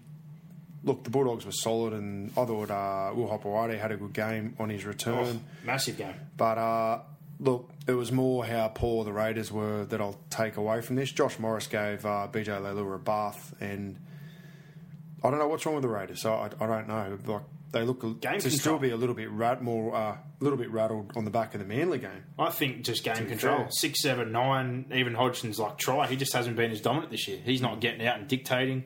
Austin's just feeding that edge instead of actually being a half. I also don't think. I honestly don't think those forwards have been as dominant as what they were last year, giving him all that time. Like Shannon Boyd, to me, last year had a cracker year. This year he's been pretty quiet. He's been terrible. I think Papali's the only one who's had a good year, and conveniently he's been banned for the Newcastle game, so they don't miss much when he's back then. But yeah, Whitehead's been okay. Well, he had to start the year. I don't know. They've had a lot of. Paulo's been okay. That's probably the big issue. Again, I think them and the Sharks look to me to be the ones that are just plodding along at the moment. They need to change that defence though. That's costing them as well. Well, they were defending that way last year. I didn't think they were that bad last year though. This year it seems to be even worse. It's worse because coaches are working it out and they're exposing it. It's absolutely terrible. But it's a poor defensive system. I will give a rap again to Papali. I know he's obviously got in trouble, but he was good. And the other one was Nick Kotrick. Nick Kotrick had a great game. Yeah, played well. On the flip side, like you said, Morris was great. Clemmer, Tolman stepped up, obviously, when Graham went off. And Hopewade, 308 metres, 9 busts, a try assist and 6 offloads. If there was any time to say it's contract time or come back from an injury, he had a hell of a game to prove that on the weekend. Yeah, it's poor form. But Canberra got things to address before they get back from the rep round. Cronulla, where's that form been in the last 2 or 3 years? Exactly. It hasn't been there. Cronulla, 22-16 over the Tigers. It was a struggle, but Townsend obviously, again, taking control and sealing that one late. But the highlight player for me in this one was Wade Graham again. The defence is absolutely outstanding. He just whacks blokes, 2 try assists. He was absolutely outstanding, but discipline again. 7-2 penalty count. They cop it on that side of things, holding the football. They're tough, and the Tigers, I've got to give a rap. They've been better since Cleary's been there, but they're just lacking 80 minutes. And I guess on their side of things, losing Woods, losing Tedesco really, really hurt. And now it's come out that Nofaluma's going to be injured maybe for a couple of weeks as well. So yeah, that hurts. They were good. Their effort's been great. The Tigers, I thought that was probably Brooks's best game of the year. I thought he was sensational. But the Sharkies did enough. They were just tough and gritty enough to get the result in the end. They look like they just flick a switch, the Sharks. They just say, okay, we're going to play footy now, and then they sort of just clock off. 14 errors, though, 37 misses to lose the penalty count. Even with that ill discipline, they're still winning games. That's what I'm saying. It just seemed like times there where there was a period there, the Tigers took the 2, and then the Sharkies went bang, bang, scored 2 tries, I think, and they did it easy. They're making line breaks easily, and then they just go into these funks where they just throw the ball away and start to give away penalties, and I don't know, maybe it's a little bit too easy for the Sharks. And I think at the back end of the year, when we see them hopefully tidy some things up, they're going to be really, really hard to beat. Yeah, I agree with you there. Tigers, like I said, hard situation with those few blokes going down, and ugly end of the game with that crowd in, and hopefully we don't see that again. During the year, Warriors, Roosters, good game of football, 14-13. A big improvement again for the New Zealand Warriors, and the biggest thing was just attitude. They defended their goal line like absolute fiends. They refused. Bombed some tries. Yeah, but they refused to give up. Their attitude was outstanding, and to go down the other end of the field and find themselves getting that penalty at the time, because I didn't really see it, and the late call, I was furious once they replayed it. Obviously, it was clear. It was a correct call. Yeah, happy with the decision afterwards, but I seen Pearce involved in a few plays and grabbed Mannering, so I was trying to figure out what the penalty was for. They also need to play advantage, allow that play to go on, and then come back to it. You shouldn't blow it up straight away. They let it go for a fair while, though. That was my thing. Yeah, but they're in a position where it's at the end of the game and they're trying to score a try. So if you blew it up and then they go and score in the corner and you've blown it up, the referee's going to look stupid. As soon as he touched Mannering, he was involved. He broke down the play. Yeah, so the call should be involved, playing advantage. That's what the referee should do. Let the game flow and then come back to it. I totally agree with what he did. That was good refereeing. Well, Ferguson again, dropped ball that led to a try early on. Tupou. Did you agree with the sin bin? I thought that was a bit harsh, that one, of all of them. When he lost the ball and then he held him down, they pinned him pretty quickly, I thought, in that one. Yeah, I don't know. If that's I didn't really have a massive problem with it, no. I was a little iffy on that one, but Cordner dropped it over the line, so they blew a couple opportunities. Later on in that one, obviously, when they got the lead, the no try, thank God, again, we had rugby union when that pass came off the ground for Nickel Klogstad to go in for that try, but in the end, goal line defence got them there. Pearce kicked another field goal, but went from 0 to 0, obviously, when he gave away that penalty. There was an incident late in the game where a Warriors player should have been sent to the sin bin, but there was a professional foul and the referees didn't put him in the bin. I can't think of the exact situation. It was on the left-hand side. And I thought, well, if we're going to send Tupou to the bin, that's a professional foul as well. But that's probably the issue with turning the bin at the moment. It's not very consistent. Yeah, but I think summing up their effort was that goal line D. Hoffman charging down 2 field goal attempts, just their general. Well, the Roosters they didn't set up well for anything. Even the field goal that Pearce kicked, he wasn't in front of the sticks, and it was a bit ugly. Yeah, I'm still going to give credit to the Warriors, though. No, I agree. I'm all over the Warriors at the moment. I said that they win this game, and I thought they were the value of the weekend. And well, again, touching on it, they lose their momentum now, though, because of this break. So they're one of these teams that could have done with keeping on playing. I think they'll give Australia a run for their money on Friday night. Let's hope they do come back out of this break and play some good football. And the last one to wrap things up was the Storm 34-22 over the Dragons. I thought they got a few harsh calls with some of those ruck penalties early on, but either way, Melbourne still ran a train on them. The edge defence, they absolutely pulled them apart to get those 4 tries in absolutely no time. The Sully's finish was ridiculous. Addo Carr's speed, ridiculous. And even though I thought they rolled down the middle of the field at times when they had the football, the Dragons, which they didn't have a whole lot, the key players make the difference. And with those guys playing in the halves, we said at the start of the year, where are your points coming from? Well, you can't blame that one on Gareth Widdop because the Storm annihilated their defence. Gareth Widdop isn't a known defensive player. No. So to say that Gareth Widdop left a hole, the game was well and truly gone, whether he was on the field or not. They got blown out of the water. The points came from the sin binning. So points came from garbage time. It's not a true reflection. The scoreline before the sin binning was 34-4. Yeah. Killed my 13-plus bet. Yeah, dead set killed you. I had that Carr score win, so I was pretty happy early on when that was done and dusted. I had 100 on the Storm 13-plus, and I had an option to cash out because it was $1.01 with about 20 minutes to go. I could have got $255 instead of $275, and greedy old Brocky said, let it ride. You hung in and you got burned, unfortunately, but yeah. And I said to a mate, I was texting with a mate, I said, after watching the Super Bowl, what happened in the Super Bowl, anything is possible. This bet could go down. Sure enough. It went down. I'm a tortured sports fan. Yep. Well, I thought their forward pack still put in a decent effort, even though they were beaten. But again, you're going to have to fix that defence against the better side, and you're going to have to find points later in the year when they play them again. I don't think they're a top 4 side. I think they're a top 8 side, the Dragons. Well, we said that. I think they're a top 8 side, and their effort's outstanding, but the spine's not winning the comp. No. Same deal again. I'm more than happy to say that right here, right now. They'll compete. They'll push a lot of teams. Josh McCrone is not leading any team to a grand final victory. No, neither's Kurt Mann, and Dugan's a good ball runner, but he's not a ball player. And McInnes is solid, but same deal. They're not winning you a comp with that spine. Let's put it that way. Melbourne, Harris still to come back. Slater improving. Munster learning how to play 6. Pretty good depth. Good spot heading into this break. 8-1. So that's everything sorted there. We've done the set of 6. Power rankings, fan questions, reviews of the games from the weekend. We'll now go on to Mr. Gossip, get his dirt. We probably won't be tipping any of these games this week, probably just the Australia-New Zealand game. And we'll obviously give you the odds and talk about some of the futures for the NRL, thanks to WilliamHill.com. If you're going to have a bet on the NRL or any sport, make sure you do it with William Hill.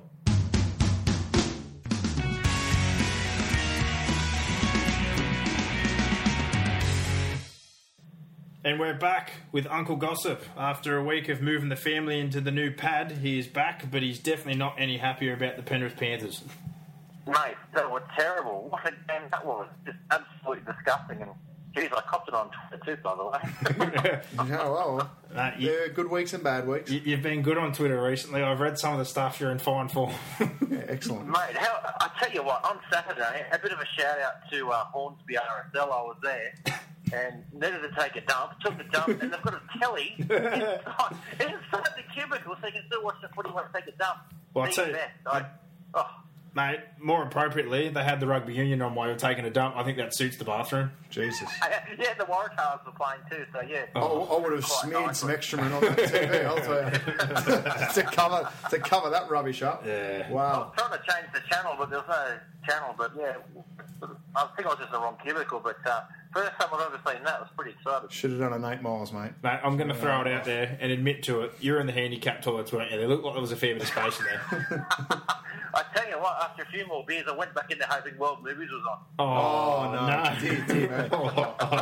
Dear me. And this is why the fans missed you last week. Yeah, very loose gossip. Very loose. But what's cooking, mate? You got much in the gossip bag this week? I'll tell you what, the past week has been full of gossip. It's going bad. This week it's pretty quiet.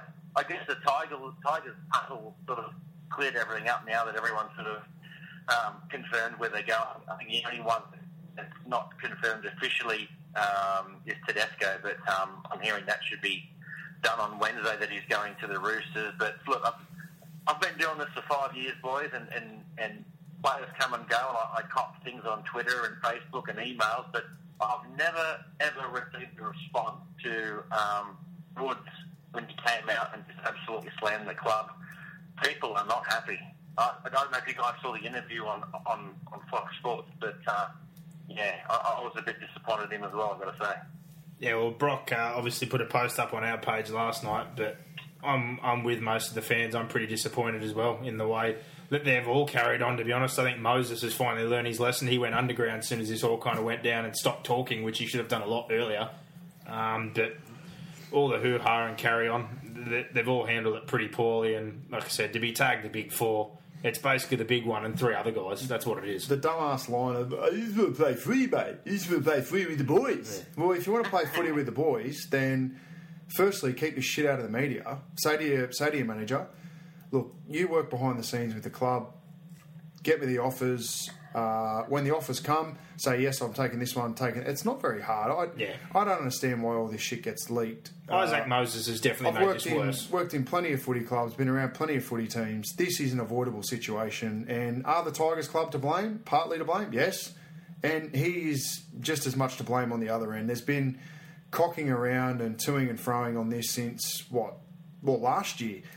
Jason Taylor allowing them, or the club allowing them to sign one-year extensions last year was really a stupidity in itself, because you're only prolonging it for another 9 months really until the ball got rolling again. About the players did that though. That was options they had. I get that, but I would have just said no. It's not a 1 year deal. It's either a 3 year deal, or you can find somewhere else to go. Well, they didn't have the choice. They gave them the option. So the player option. Oh, okay. So it was a play. Okay. The two halves had player options, and the other two guys went off contract. The problem here is Isaac Moses is the real one that no one's hammering. Isaac Moses has been the puppet master. Yeah, but he's a representative of the players, and he's also representative Jason Weeby, who was the one they wanted to stay. So there's 5 pay packets in it for this one bloke if he has everything work his way. I get it, but give yourself a triple, Isaac. In the end, if Isaac Moses is my manager and I'm being portrayed the way I am, that's what I mean. I'm ringing him up and saying, mate, good for his business, sure, but the way he's handled it, he's mostly... is it good for his business? In the fact that if I'm a player now, I'm looking at it going, look at how this mockery. Well, he doesn't care, and they're all getting paid and they don't care, but he tried to push all maybe not in the short term, but he should in the long term. He tried to ram all 4 players down their throat and Weeby because he manages him as well. So he was the real puppet master behind half the trouble. Look, I'll tell you what happens in every trial or every rep team is that, hey, I manage this kid, he's a gun, you want him? Yeah, well, you get these other 2 a trial and you give him a spot. There's always a handcuff deal to every deal in the NRL. So player managers probably do have too much control, but in the end, Woods, he had control of this. He had as much control as what the club did, and my issue with it, Gossip, was that he said the part about the finals football. Yeah. I sort of said, well, hang on a minute, you're an elite player, you're part of the Big Four, then you should be leading your side to the finals. You're the controllable element of that, and just to me, it's too much blame. The club blames the players, and the players blame the club. In the end, the hammer's got to fall somewhere, and I think it's bang in the middle, and I think they're both as much to blame as each other. Yeah, and you can't half tell that he's a local junior, because one thing that he'll learn going to another club is the grass isn't always greener. Every club has a problem. Yep. And the Tigers have been a bit of a basket case. He's the bloody captain. Look at Melbourne Storm, what they went through with the grand finals being stripped from them. You never saw Cameron Smith coming out in the media and slamming the club. It's just... It speaks volumes to the bloke. I'm sorry, I've lost a lot of respect for him. Yep, I'm with you there. What else is cooking champion? Tamari Martin, a bit on the nose at the Panthers at the moment.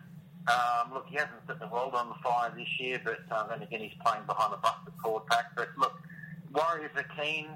Even the Tigers had a sniff, but I'm sure that's buried now with Reynolds going there. But Tamari Martin going back to the Warriors. He played there in the Holden Cup many years ago, I believe. So it'd be an interesting one if he goes back. I guess Sean Johnson's already agreed to stay on last week. So interesting partnership there, I guess.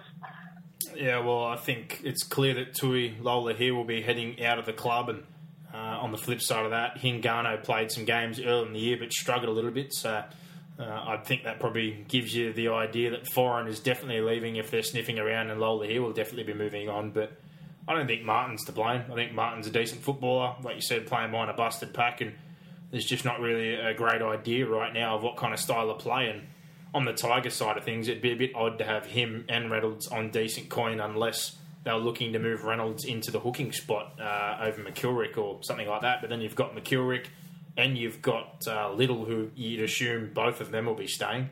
So a bit of a weird one for the Tigers to be sniffing around, but the Warriors, that makes sense, especially I think they'll get value for money. Yeah. Yeah, agree, boys. But on the Titans, Nathan Fitz, so he knocked back the first offer from the Titans. So the Titans are back to the drawing board. They're going to give him a revised 3-year option this week. They're very confident that they're going to get him.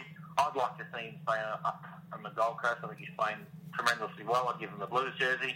I don't know, Brock, what are your thoughts as a Titans fan? We have to keep him. Yeah. Have to keep him. Do everything we can to keep him without, obviously paying ridiculous money. But look, there's not enough hookers. There's not. They're a rare commodity. He's a good one. He should be playing for New South Wales. I see him as an elite player for the next 5 or 6 years. So I wouldn't have an issue with him with us giving him an elite 4-year deal. But I think, like I said before, there has to be incentives because he has a history. That's fine. He has a history of injuries. I know he probably wants to get paid, and I'm sure Parramatta are the one they're talking about being in the conversation. But even on their side of things, as Brad Arthur might feel he owes him something, he doesn't, given the situation. The club put him in that situation. But broken necks, ACLs, he's had a lot of injuries. So I'm happy to give him money, but I have incentives in there to tick off. Certain amount of games, rep football triggers. I'm happy to put the value on it, but he needs to tick some boxes. I can't just say he's 4 years, 600, 650k, all guaranteed, because he could fall apart at any moment, and it's been proven. Well, what's a fair price for him? If you're saying that, Luke Brooks signed for what, 550 or whatever he signed for? What's a fair price for Pete? Well, it depends what he's after. And guaranteed money is what I'm talking about. I want incentives in there. I'm happy to pay close to 600,000, but I want incentives in there. I want him playing 20 games a year. I'd be very comfortable paying him 600,000, guaranteed. Yep. But they're going to have to, because there's not enough nines full stop in the comp. No. So, no, they can't let him walk. Someone else will come in and give him guaranteed money if we don't. So, I think we have to. 600, 650 I'll be comfortable with. Well, it's pretty obvious, boys, to the Eels, the other party that's trying to get Pete. But they do have a few backup options. I'm hearing that their number one choice is Michael Leisha from the Bulldogs, if they don't get Pete. And there's also Rain as well from the Panthers. He's not getting a run in first grade, but the Panthers, for whatever reason, won't release him, but still won't play him in first grade. So if it does stay at the Titans, I'd expect Michael Leisha to sign with the Eels. Wow. I'll tell you what, I get Penrith, having the depth and collecting the talent, but Christ, use it. Otherwise, move it out and spend the money on something else. I wouldn't move Rain out. I wouldn't move Rain out either. Play him though. Yeah, I agree. Simple. Yeah. Put him in. I agree. But I certainly when you block four on the front. Yeah, and it's one thing to sit there and flaunt to everyone and say, King of the Castle, look at us, we've got all the bits and pieces. What are you doing with them? You're running second last. Not a lot at the moment. Not a lot. I tell you, one that's upsetting father gossip is Dan Gagai, Newcastle boy. They're saying he's the favourite son. Looks like he's got a big offer from the Storm. Look, that's the issue, I guess. Newcastle have to pay when you're coming last. You've got to pay overs. It's hard to attract players. But I'd hate to see Gagai go. But geez, wow, what a pick up for the Storm.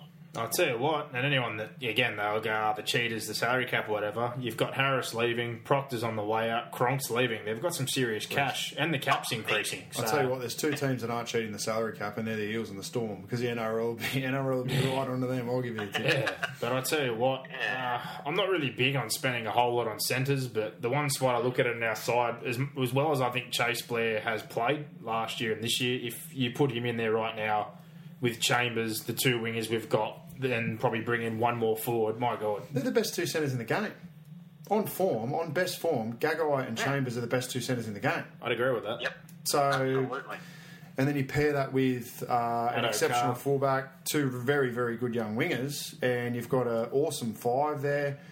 The glaring hole for the Storm is that half spot, just finding someone to backfill that, whether they can get someone elite or whether they have to wait a year. I've already gone. Someone messaged me the other day who was a Melbourne fan. They're not buying. Brody Crofts. What's left on the market, they're not buying. Okay. I think if the way they've gone right now, I think they push on with Billy as your fullback for another year. Munster, they'll keep working on at 6. They've got Jacks there. If not, I think they're going to put their faith in Croft working with Smith and Slater, and Munster, obviously, they're developing over this year. But with the talent that was left, Foran and Widdop were the two that I'd want. They're not going to get either of them. Johnson's now gone. There's no one on the market right now that stands out to me that Melbourne would want to buy. Yeah. And look, I don't think they can win the comp with Munster and Crofts in the halves, for me. next year. Like if they weren't to win it, if they were to not win it this year, this is it. I'm not sure they could win it next year with those two in the halves. I think they're going to need a year or two to build some sort of combination. Proctor, Harris, McLean gone, and not enough time to develop those two kids with Smith and Slater because they'll be gone as well. This is it. This is the premiership this year. This is the last one they're going to get. Good luck stopping them. All right, boys, a minute ago you mentioned Lowell here. He has been given permission to speak to other clubs. I'm hearing the Tigers and the Knights are leading the way with that. But, getting a bit long in the tooth. Where do you think he'd fit in best? Well, they said that last year, didn't they? They gave him permission to look elsewhere. They wouldn't let him go. They wouldn't. And he wanted to go. And this year he started off the Bit of same. a circus, hasn't it? He wanted out again, and they said, we're going to use him on the wing. That was what Kearney said. Now he's not playing. Well, to me, the obvious fit is the Warriors, isn't it? He's got that relationship with Ivan Cleary. There's a few Tigers, Warriors boys. Sorry, the Tigers, yeah. Going from the Warriors to the Tigers, he's got that relationship with Cleary and a couple of the guys that are moving there. So for me, I think it fits best. Yeah, I wouldn't. I think Newcastle would be disappointed signing him either.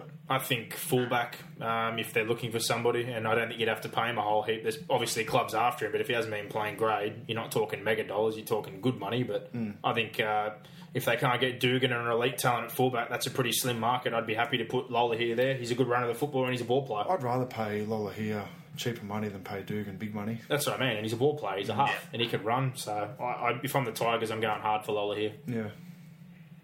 All right, boys, that's it for tonight. Good stuff. Well, the tips, we're not going to tip any of these games. We'll talk You've about got them down, mate. I've got them down because I've just written them down that I looked at, but we're not going to tip them. You've written them down. Look, you've got your tips in. Let's tip. You want to tip them? Yeah. All right, we'll tip. Let's not be scared. Let's do it. But I tell you what, there was only odds on one game, and that was the Australia-New Zealand game with WilliamHill.com. If you're going to have a bet on the NRL or any sport, make sure you do it with William Hill. But looking at the sides that were named, obviously a couple of late changes to the Australian side. We had Woods and Boyd pull out, Trebojevic for Fee to come in. I think the side got better, to be honest. On the New Zealand side of things, they named a squad, but looking at it roughly, you can figure out what the side's going to be. I think there's probably a couple of players that were hard done by maybe not being in. Ria Hargraves is clearly on the outer with Kidwell and Kearney Pryor because he can't get a run. And I thought Bodine Thompson, but not many others. But who do you think? I'm going to tip Australia just because we generally seem to win this game. But it wouldn't surprise me if New Zealand popped up and gave us a run for our money. Yeah, I'm going to tip New Zealand. I don't know. Australia just don't make me overly excited, to be fair. Like having a look at the side, we've got a lot of injury concerns, short sort of week. I don't know. I like the New Zealand side. I think the Warriors are playing quite well. I like the few additions, obviously, that come in. So, yeah, look, they're $3 and Australia are $1.40 or whatever they are, which is fair enough. They always are. But, yeah, I can see New Zealand causing an upset here, and that's probably the first time I've said that in a very, very long time in a mid-year test.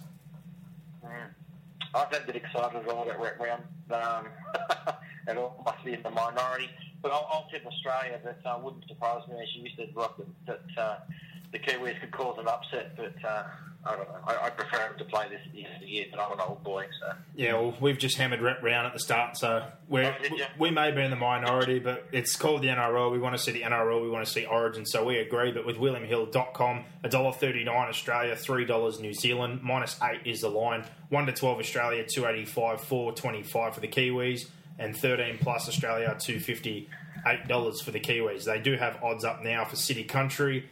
To be honest, you're looking at the City side. The back line's not bad. Townsend's in there. But honestly, they've got David Gower, who hasn't played an NRL game this year. Jake Marketto hasn't played an NRL game this year. Paulie's only just come back from a hip surgery and playing New South Wales Cup. Seriously, Brad Fittler, I knew you're on space cakes and you don't mind a bag. God knows what you're doing, but oh, my God. And then you look at the countryside. Ewan Aitken's pulled out already, but looking at the forward pack, it's a lot better. Vaughan, Orbison, DeBellin, Cook, Finucane, and their back line. This one's really easy to tip for me. There'll probably be 1,000 guys pull out before it's actually played on the weekend, but I'd be tipping country. I want to tip City, just because I'm a City boy. Burn. Go, David Gower. I saw an interview with Fittler today, and he said he's struggling to find 17 players. Well, I'm struggling to find 17 people that'll watch the play. I don't care who wins or loses, to be honest. I'll go City and What? Oh, he went into a black hole. You've just cut out there the man cave, deep dark times. Who you tipping? Who you tipping? City City. boys against me. I'm sticking with the country, but they're the favourites. $1.70 country, $2.15 for City. -2.5 is the line. 1 to 12 country, $3, $3.40 City. 13 plus for country, $3.60 and $5 for City. The other games, if you guys want to go full blown on it, you have the Cook Islands versus Papua New Guinea. So basically for Papua, it's most of the guys that play for the Hunters team up there, and then there's a couple of NRL players in there. Justin Olam from Melbourne hasn't debuted yet. Luke Page, you may remember, the one-game wonder for the Dragons, who plays a fair bit of cup. Nene McDonald, Reece Martin, Rod Griffin. There's a couple of guys in squads there. Cook Islands, Alex Glenn, Makatoa, Ruben Rennie, Isaac John, Jeff Daniela, Murata Niokore there from Parramatta, Sam Mataora, Jonathan Ford, people may remember, played some games at the Roosters, Isan Masters, Nickel Klogstad. I'm going to go Papua purely because they have the guys in the Queensland Cup and they've actually played some footy together, but there's some good players in the Cook Islands team. PNG. Yeah, I've got a PNG as well, lad. That's fair enough. No odds on these games, obviously because they haven't even named a proper side, but Tonga and Fiji. Fiji, got some good players in there, but I'm struggling to find a pair of halves, to be honest. There's Sims, Montoya, Coruscant, Uate, Vunivalu, Kamika Mika, the Safidi brothers, Kakao, Gossip's favourite, Waka Blake. There's some players in there, but looking at the Tonga side, they're the only one out of all these squads that's actually named a proper team. They've got Hopewado, Branko, Jennings, Tafua, Tupou. They've got a real set of halves. Fafita's going to be out, but there's guys on the bench to replace. So looking at this, the fact they've actually got a spine, I'll be going with Tonga. I'm backing Tonga. Yeah, I've got a Tonga, boys. Tonga. Fiji will be exciting, but yeah, it's hard to pick James Storer. I'll tell you what, one thing you'll get out of Fiji is a good song. Oh, 100%. That's great. And you know they're going to try and whack a few blokes and run out. So bloody oath. Look forward to watching that. England versus Samoa. This game, Josh Maguire in this team, and there's some pretty random bits and pieces here. Looking at the halves, you'd think Milford will be one of the halves. Kaiser Pritchard at 9. Nofaluma's in this squad, but he's out. Farmanu Brown probably the other half. Leilua, Lafai, there's some pretty good form in that team. I think they'll give England a bit of a run for their money, but no, they won't. My problem with England is the fact that they've picked McQueen and a couple of these guys, to be honest. That makes me angry. Makes me really angry. It does. And it made some of the Pommies angry. I'm going to stick with England, but I think Samoa will put in a decent effort. England will win this game. By how much? Yeah. You're the one who watched the Super League. Give us a margin, bro. Well, they've got to travel over here. It's not easy. They've got to play at Campbelltown. Look, Samoa will be nice and physical. I'd be very surprised if England didn't win by 12 to 18. All right. Gossip. The poor Pommels flying all this way to get a bloody Campbelltown. Jeez. Outstanding. England. England. Yeah. Well, we're pretty much unanimous. A couple of players to watch, but have a look at Luke Gale. He's going real good over there. Yep, half for Cass, isn't he? Yeah, Cass. Alex Walmsley, big body. Callum Watkins is a centre that I rave on about. I love Callum Watkins. For Leeds. I'd love to see him come out here. George Williams, young half, playing for Wigan. Who else we got? Ryan Hall, the winger for the Leeds Rhinos. Zach Hardaker, obviously he came over and played a little bit at Penrith. He'll go good in the English side. You watch him, he'll go real good in the English side, and just in the style of football that they play. Penrith didn't really utilise him to his best, and he probably wasn't in the best headspace when he came over either. So you watch it more than me, but I'm just so happy there's no longer that Frankenstein-looking grub that I hate, Westwood. Oh yeah, Ben. I hated Westwood. Dead set. Westwood. He's just Sean O'Loughlin as well. Sean O'Loughlin, he's the cheap version of Sam Burgess, but probably a little bit cleaner. He's a real good footballer, so keep an eye on him. He's the Wigan captain, and just a clean skin, hard footballer. I like him. I respect him. I think he could have potentially had a really good career. Probably not as good as Burgess, but he could have gone as good as what Gareth Ellis did out here, I think. I mean, Sean O'Loughlin's a great player, but again, he's left it too late. That point's well and truly gone. I think Ryan Hall's in that same league. He's one of the only outside backs that could come here. Watkins almost went to Melbourne the other year, but didn't want to take a pay cut. So burn Callum Watkins, burn. Well, why would he? Why would he? Because it's easy over there, and he didn't want to take the challenge because he's soft. That's what he is. Soft. Yeah, he is. He's playing the Super League. Super League's terrible. Okay. No mercy on the Super League. All right. Well, the tips there. I'm on country. Who won the World Club Challenge this year? Who cares? that's right. That's right. They're already in their comp a couple of weeks in, and we have to go over there, mate. Yeah, mate. What happened the one time they came out here? The Roosters put 40 on Wigan. No, they didn't actually. They beat them. I think it was 30-12. It was quite a good game. Nah, they hammered them. No, it was one side. Wigan played well. Just quietly. But yeah, a couple of differences in the tips. I don't know how we're going to get a charity bet out of these games, to be honest. I'd like to go country 13 plus. We're just back in New Zealand. Shellac Sydney up, but you know. I'm hijacking it this week. We're back in the Kiwis. Well, you can do that. I think Australia wins. I hope you're right, but not too You're much. a Mal lover, mate. You're a Mal lover. I'm not a fan of Filthy Pagola Brow, mate. Queenslander. Not a fan of Pagola Brow at all.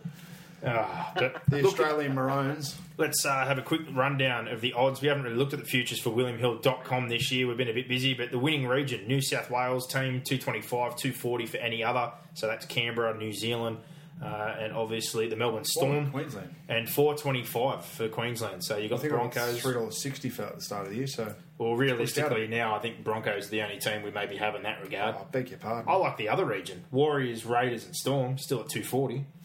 That's pretty good odds.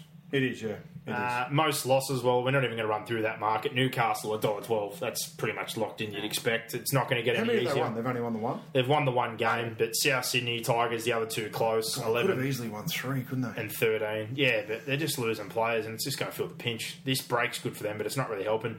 To miss the top 8, well, we're looking at some of the top sides here. North Queensland, $2.35. Could they miss the top 8? Yes. Yeah, well, there's probably your value right there. On the fringe of that, Manly, Parramatta, $1.85 a piece. The Dogs at $1.75. Penrith right down in there with $1.18. So it's the top 8. That's But disgraceful. We're playing better than Penrith. yeah, there's a couple of teams there for a bit of value. I think if you're looking at the Cowboys, if they get any more injuries, $2.35. That one stands What out about to value. make the top 8? Have we got a flip? To make the top 8, What are the Titans to make the top 8? they are $4.50. I don't know whether they can, but they've finally got their team back on the park. Peets and Hayne are going to make some sort of difference. I don't know whether they're going to be able to get them into the finals, but in New Zealand, $2.15. I think $2.15. New Zealand are a lock to make the finals. Well, the way they're playing. $2.15 with William Hill. The Penrith Panthers, $4.50. Gossip. Will they make the 8? No.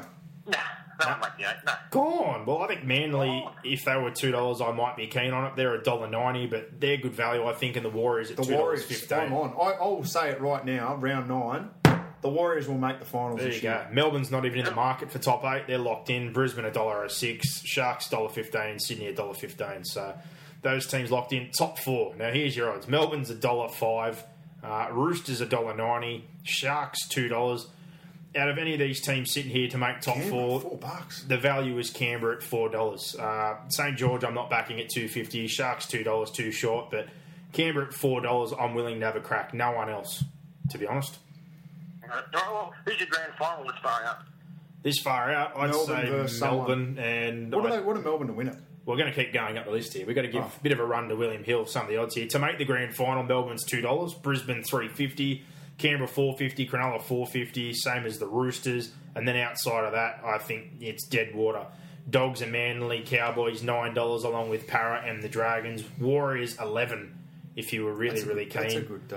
But if you're going to go an absolute dark horse, you could go them. I don't mind the Roosters at $4.50 or Canberra at $4.50, but I have Melbourne in that one to make the grand final. Brisbane $3.50 to make the grand final. The bookies are big on Brisbane. Wow. I'll tell you what. Minor premiers, Melbourne $1.50 with William Hill, Brisbane $6, Cronulla and Sydney, Roosters $11, Dragons at $17, no way. I think that's basically down to a couple of teams. That's Brisbane, Melbourne and Sharks, the Roosters, I think, if you're going to win the minor. I think the top 4 settled already. That's it. Pretty much, Nothing yeah. to change. Well, your Premier's market has got Melbourne at $4 with William Hill, Brisbane $7, Canberra, Cronulla, the Roosters all at 9s, Canterbury, Manly, North Queensland, Para and the Dragons at $17, $21 for the Warriors to win the comp, Penrith $29, and then outside of that you've got the Titans, $41 not happening, Tigers, South Sydney and poor old Newcastle $1,000.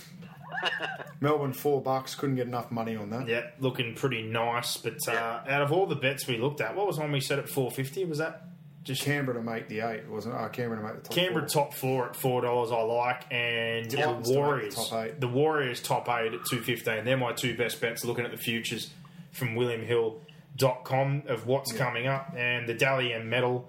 Having a quick look at that one. Cam Smith's still a heavy favourite. I don't know if he polled any votes yesterday, but he's at $2.50.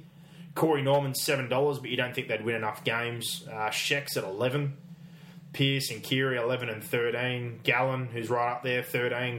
Wade Graham 17. Widdock before he got hurt, he's out to 17s now. Mate, There's not really Pearce any other is already, candidates. Smith's already $2.50. Mate, I wouldn't even read anyone else on this list. Game over. If you're going to go deep, but Smith at $2.50, Norman at $7, you don't think he's going to win enough games. So This is a pretty hard market. The Roosters, if they got on a tear, you think Pearce and Keary could get votes? I can't believe Keary got the 3 early in the year for the Penrith game, to be honest. I think his votes are a bit inflated, but Cameron Smith looking very, very likely for that one. But that wraps us up. Bit of gossip, some random tips on international football. Not much odds, but all the futures, tips and gossip are brought to you by WilliamHill.com. If you're going to have a bet on the NRL or any sport, make sure you do it with WilliamHill.com. Gossip, mate. No torture from the Penny Panthers this weekend. A couple of weeks break. Hopefully they come back in a bit better form. But some international football. I'm not a big fan of rep round, but I'm a desperado, so I'm still going to watch the games. Yeah, I think my neighbours will be happy because I just moved into this place, and with the Panthers on Friday night I was yelling and screaming. I think they thought I was murdering the kids, so a week off should be good, I think. You did that before the game. Oh. Yeah. Wow. Old Looking Ivan. forward to the week off. Yeah, he's got a week off, champion, so enjoy yourself. Hopefully the international games turn up some kind of decent form, but not expecting a whole lot, especially if City Country. No. I don't know if I'll be watching it, to be honest, boys. I won't I've got to be honest. I will not be. It's funny, a lot of the journalists today are all hyping it up. That's because, some of them are paid by the NRL and stuff. We're not paid by the NRL, so we can give an honest opinion, which is why I think everyone loves the podcast. And look, I remember fighting with Bryce Gibbs on Twitter a couple of years ago about what a shitty concept it is now. And he's still on Twitter tonight going on about how it shouldn't be gone. It's dead, mate. Get over it. Mate, He's not playing with a full deck of cards, but some of the players just like it because they get a bit of free gear. It might be the only rep game they play in, and I'm pretty sure they get a little bit of cash, not a whole lot, but they get a couple extra grand in the pocket. So that's the reason they like City Country. Yeah, well, I'm happy for Ben. I would have thought Ben Ross named. I got a little bit of a stiffy, but other than that, I didn't really care. And again, this is why the fans love Mr. Gossip. Loose cannon. If there's a bloke I want to have a beer with, it's Ben Ross. Ben Ross? Nathan Ross. You mean Nathan Ross? How many beers have you had? Ben Ross, I was going to say you wouldn't want to have an arm wrestle with him. Oh. Snap, crackle and pop. Oh, wow. He follows me on Twitter. Sorry, champ. Yeah, fair enough. We need to cut this. It's getting way too loose now. Love your work, champion. Head back to the Hornsby RSL, have another Durka and watch the football in the can. Love your work. Yeah, can't wait. Thanks, lad. All right, have a good one, champion. Yeah. And that wraps us up for another week here on the fifth and last NRL podcast. Thank you for listening in. Sorry if things are a bit offbeat this weekend, but honestly, it's hard for us to get up a little bit for rep round. But thank you for your questions. We'll put up for your power rankings. Any other questions you want, we're happy to answer them on Facebook or Twitter. But for this week, we're all done. Please, if you're on iTunes, rate and review the show. Any feedback you want to give us, feel free to inbox us. But most importantly, enjoy your week and enjoy your rugby league. Bring it on. Give us more. Where are you going? What's going on here? Is that it?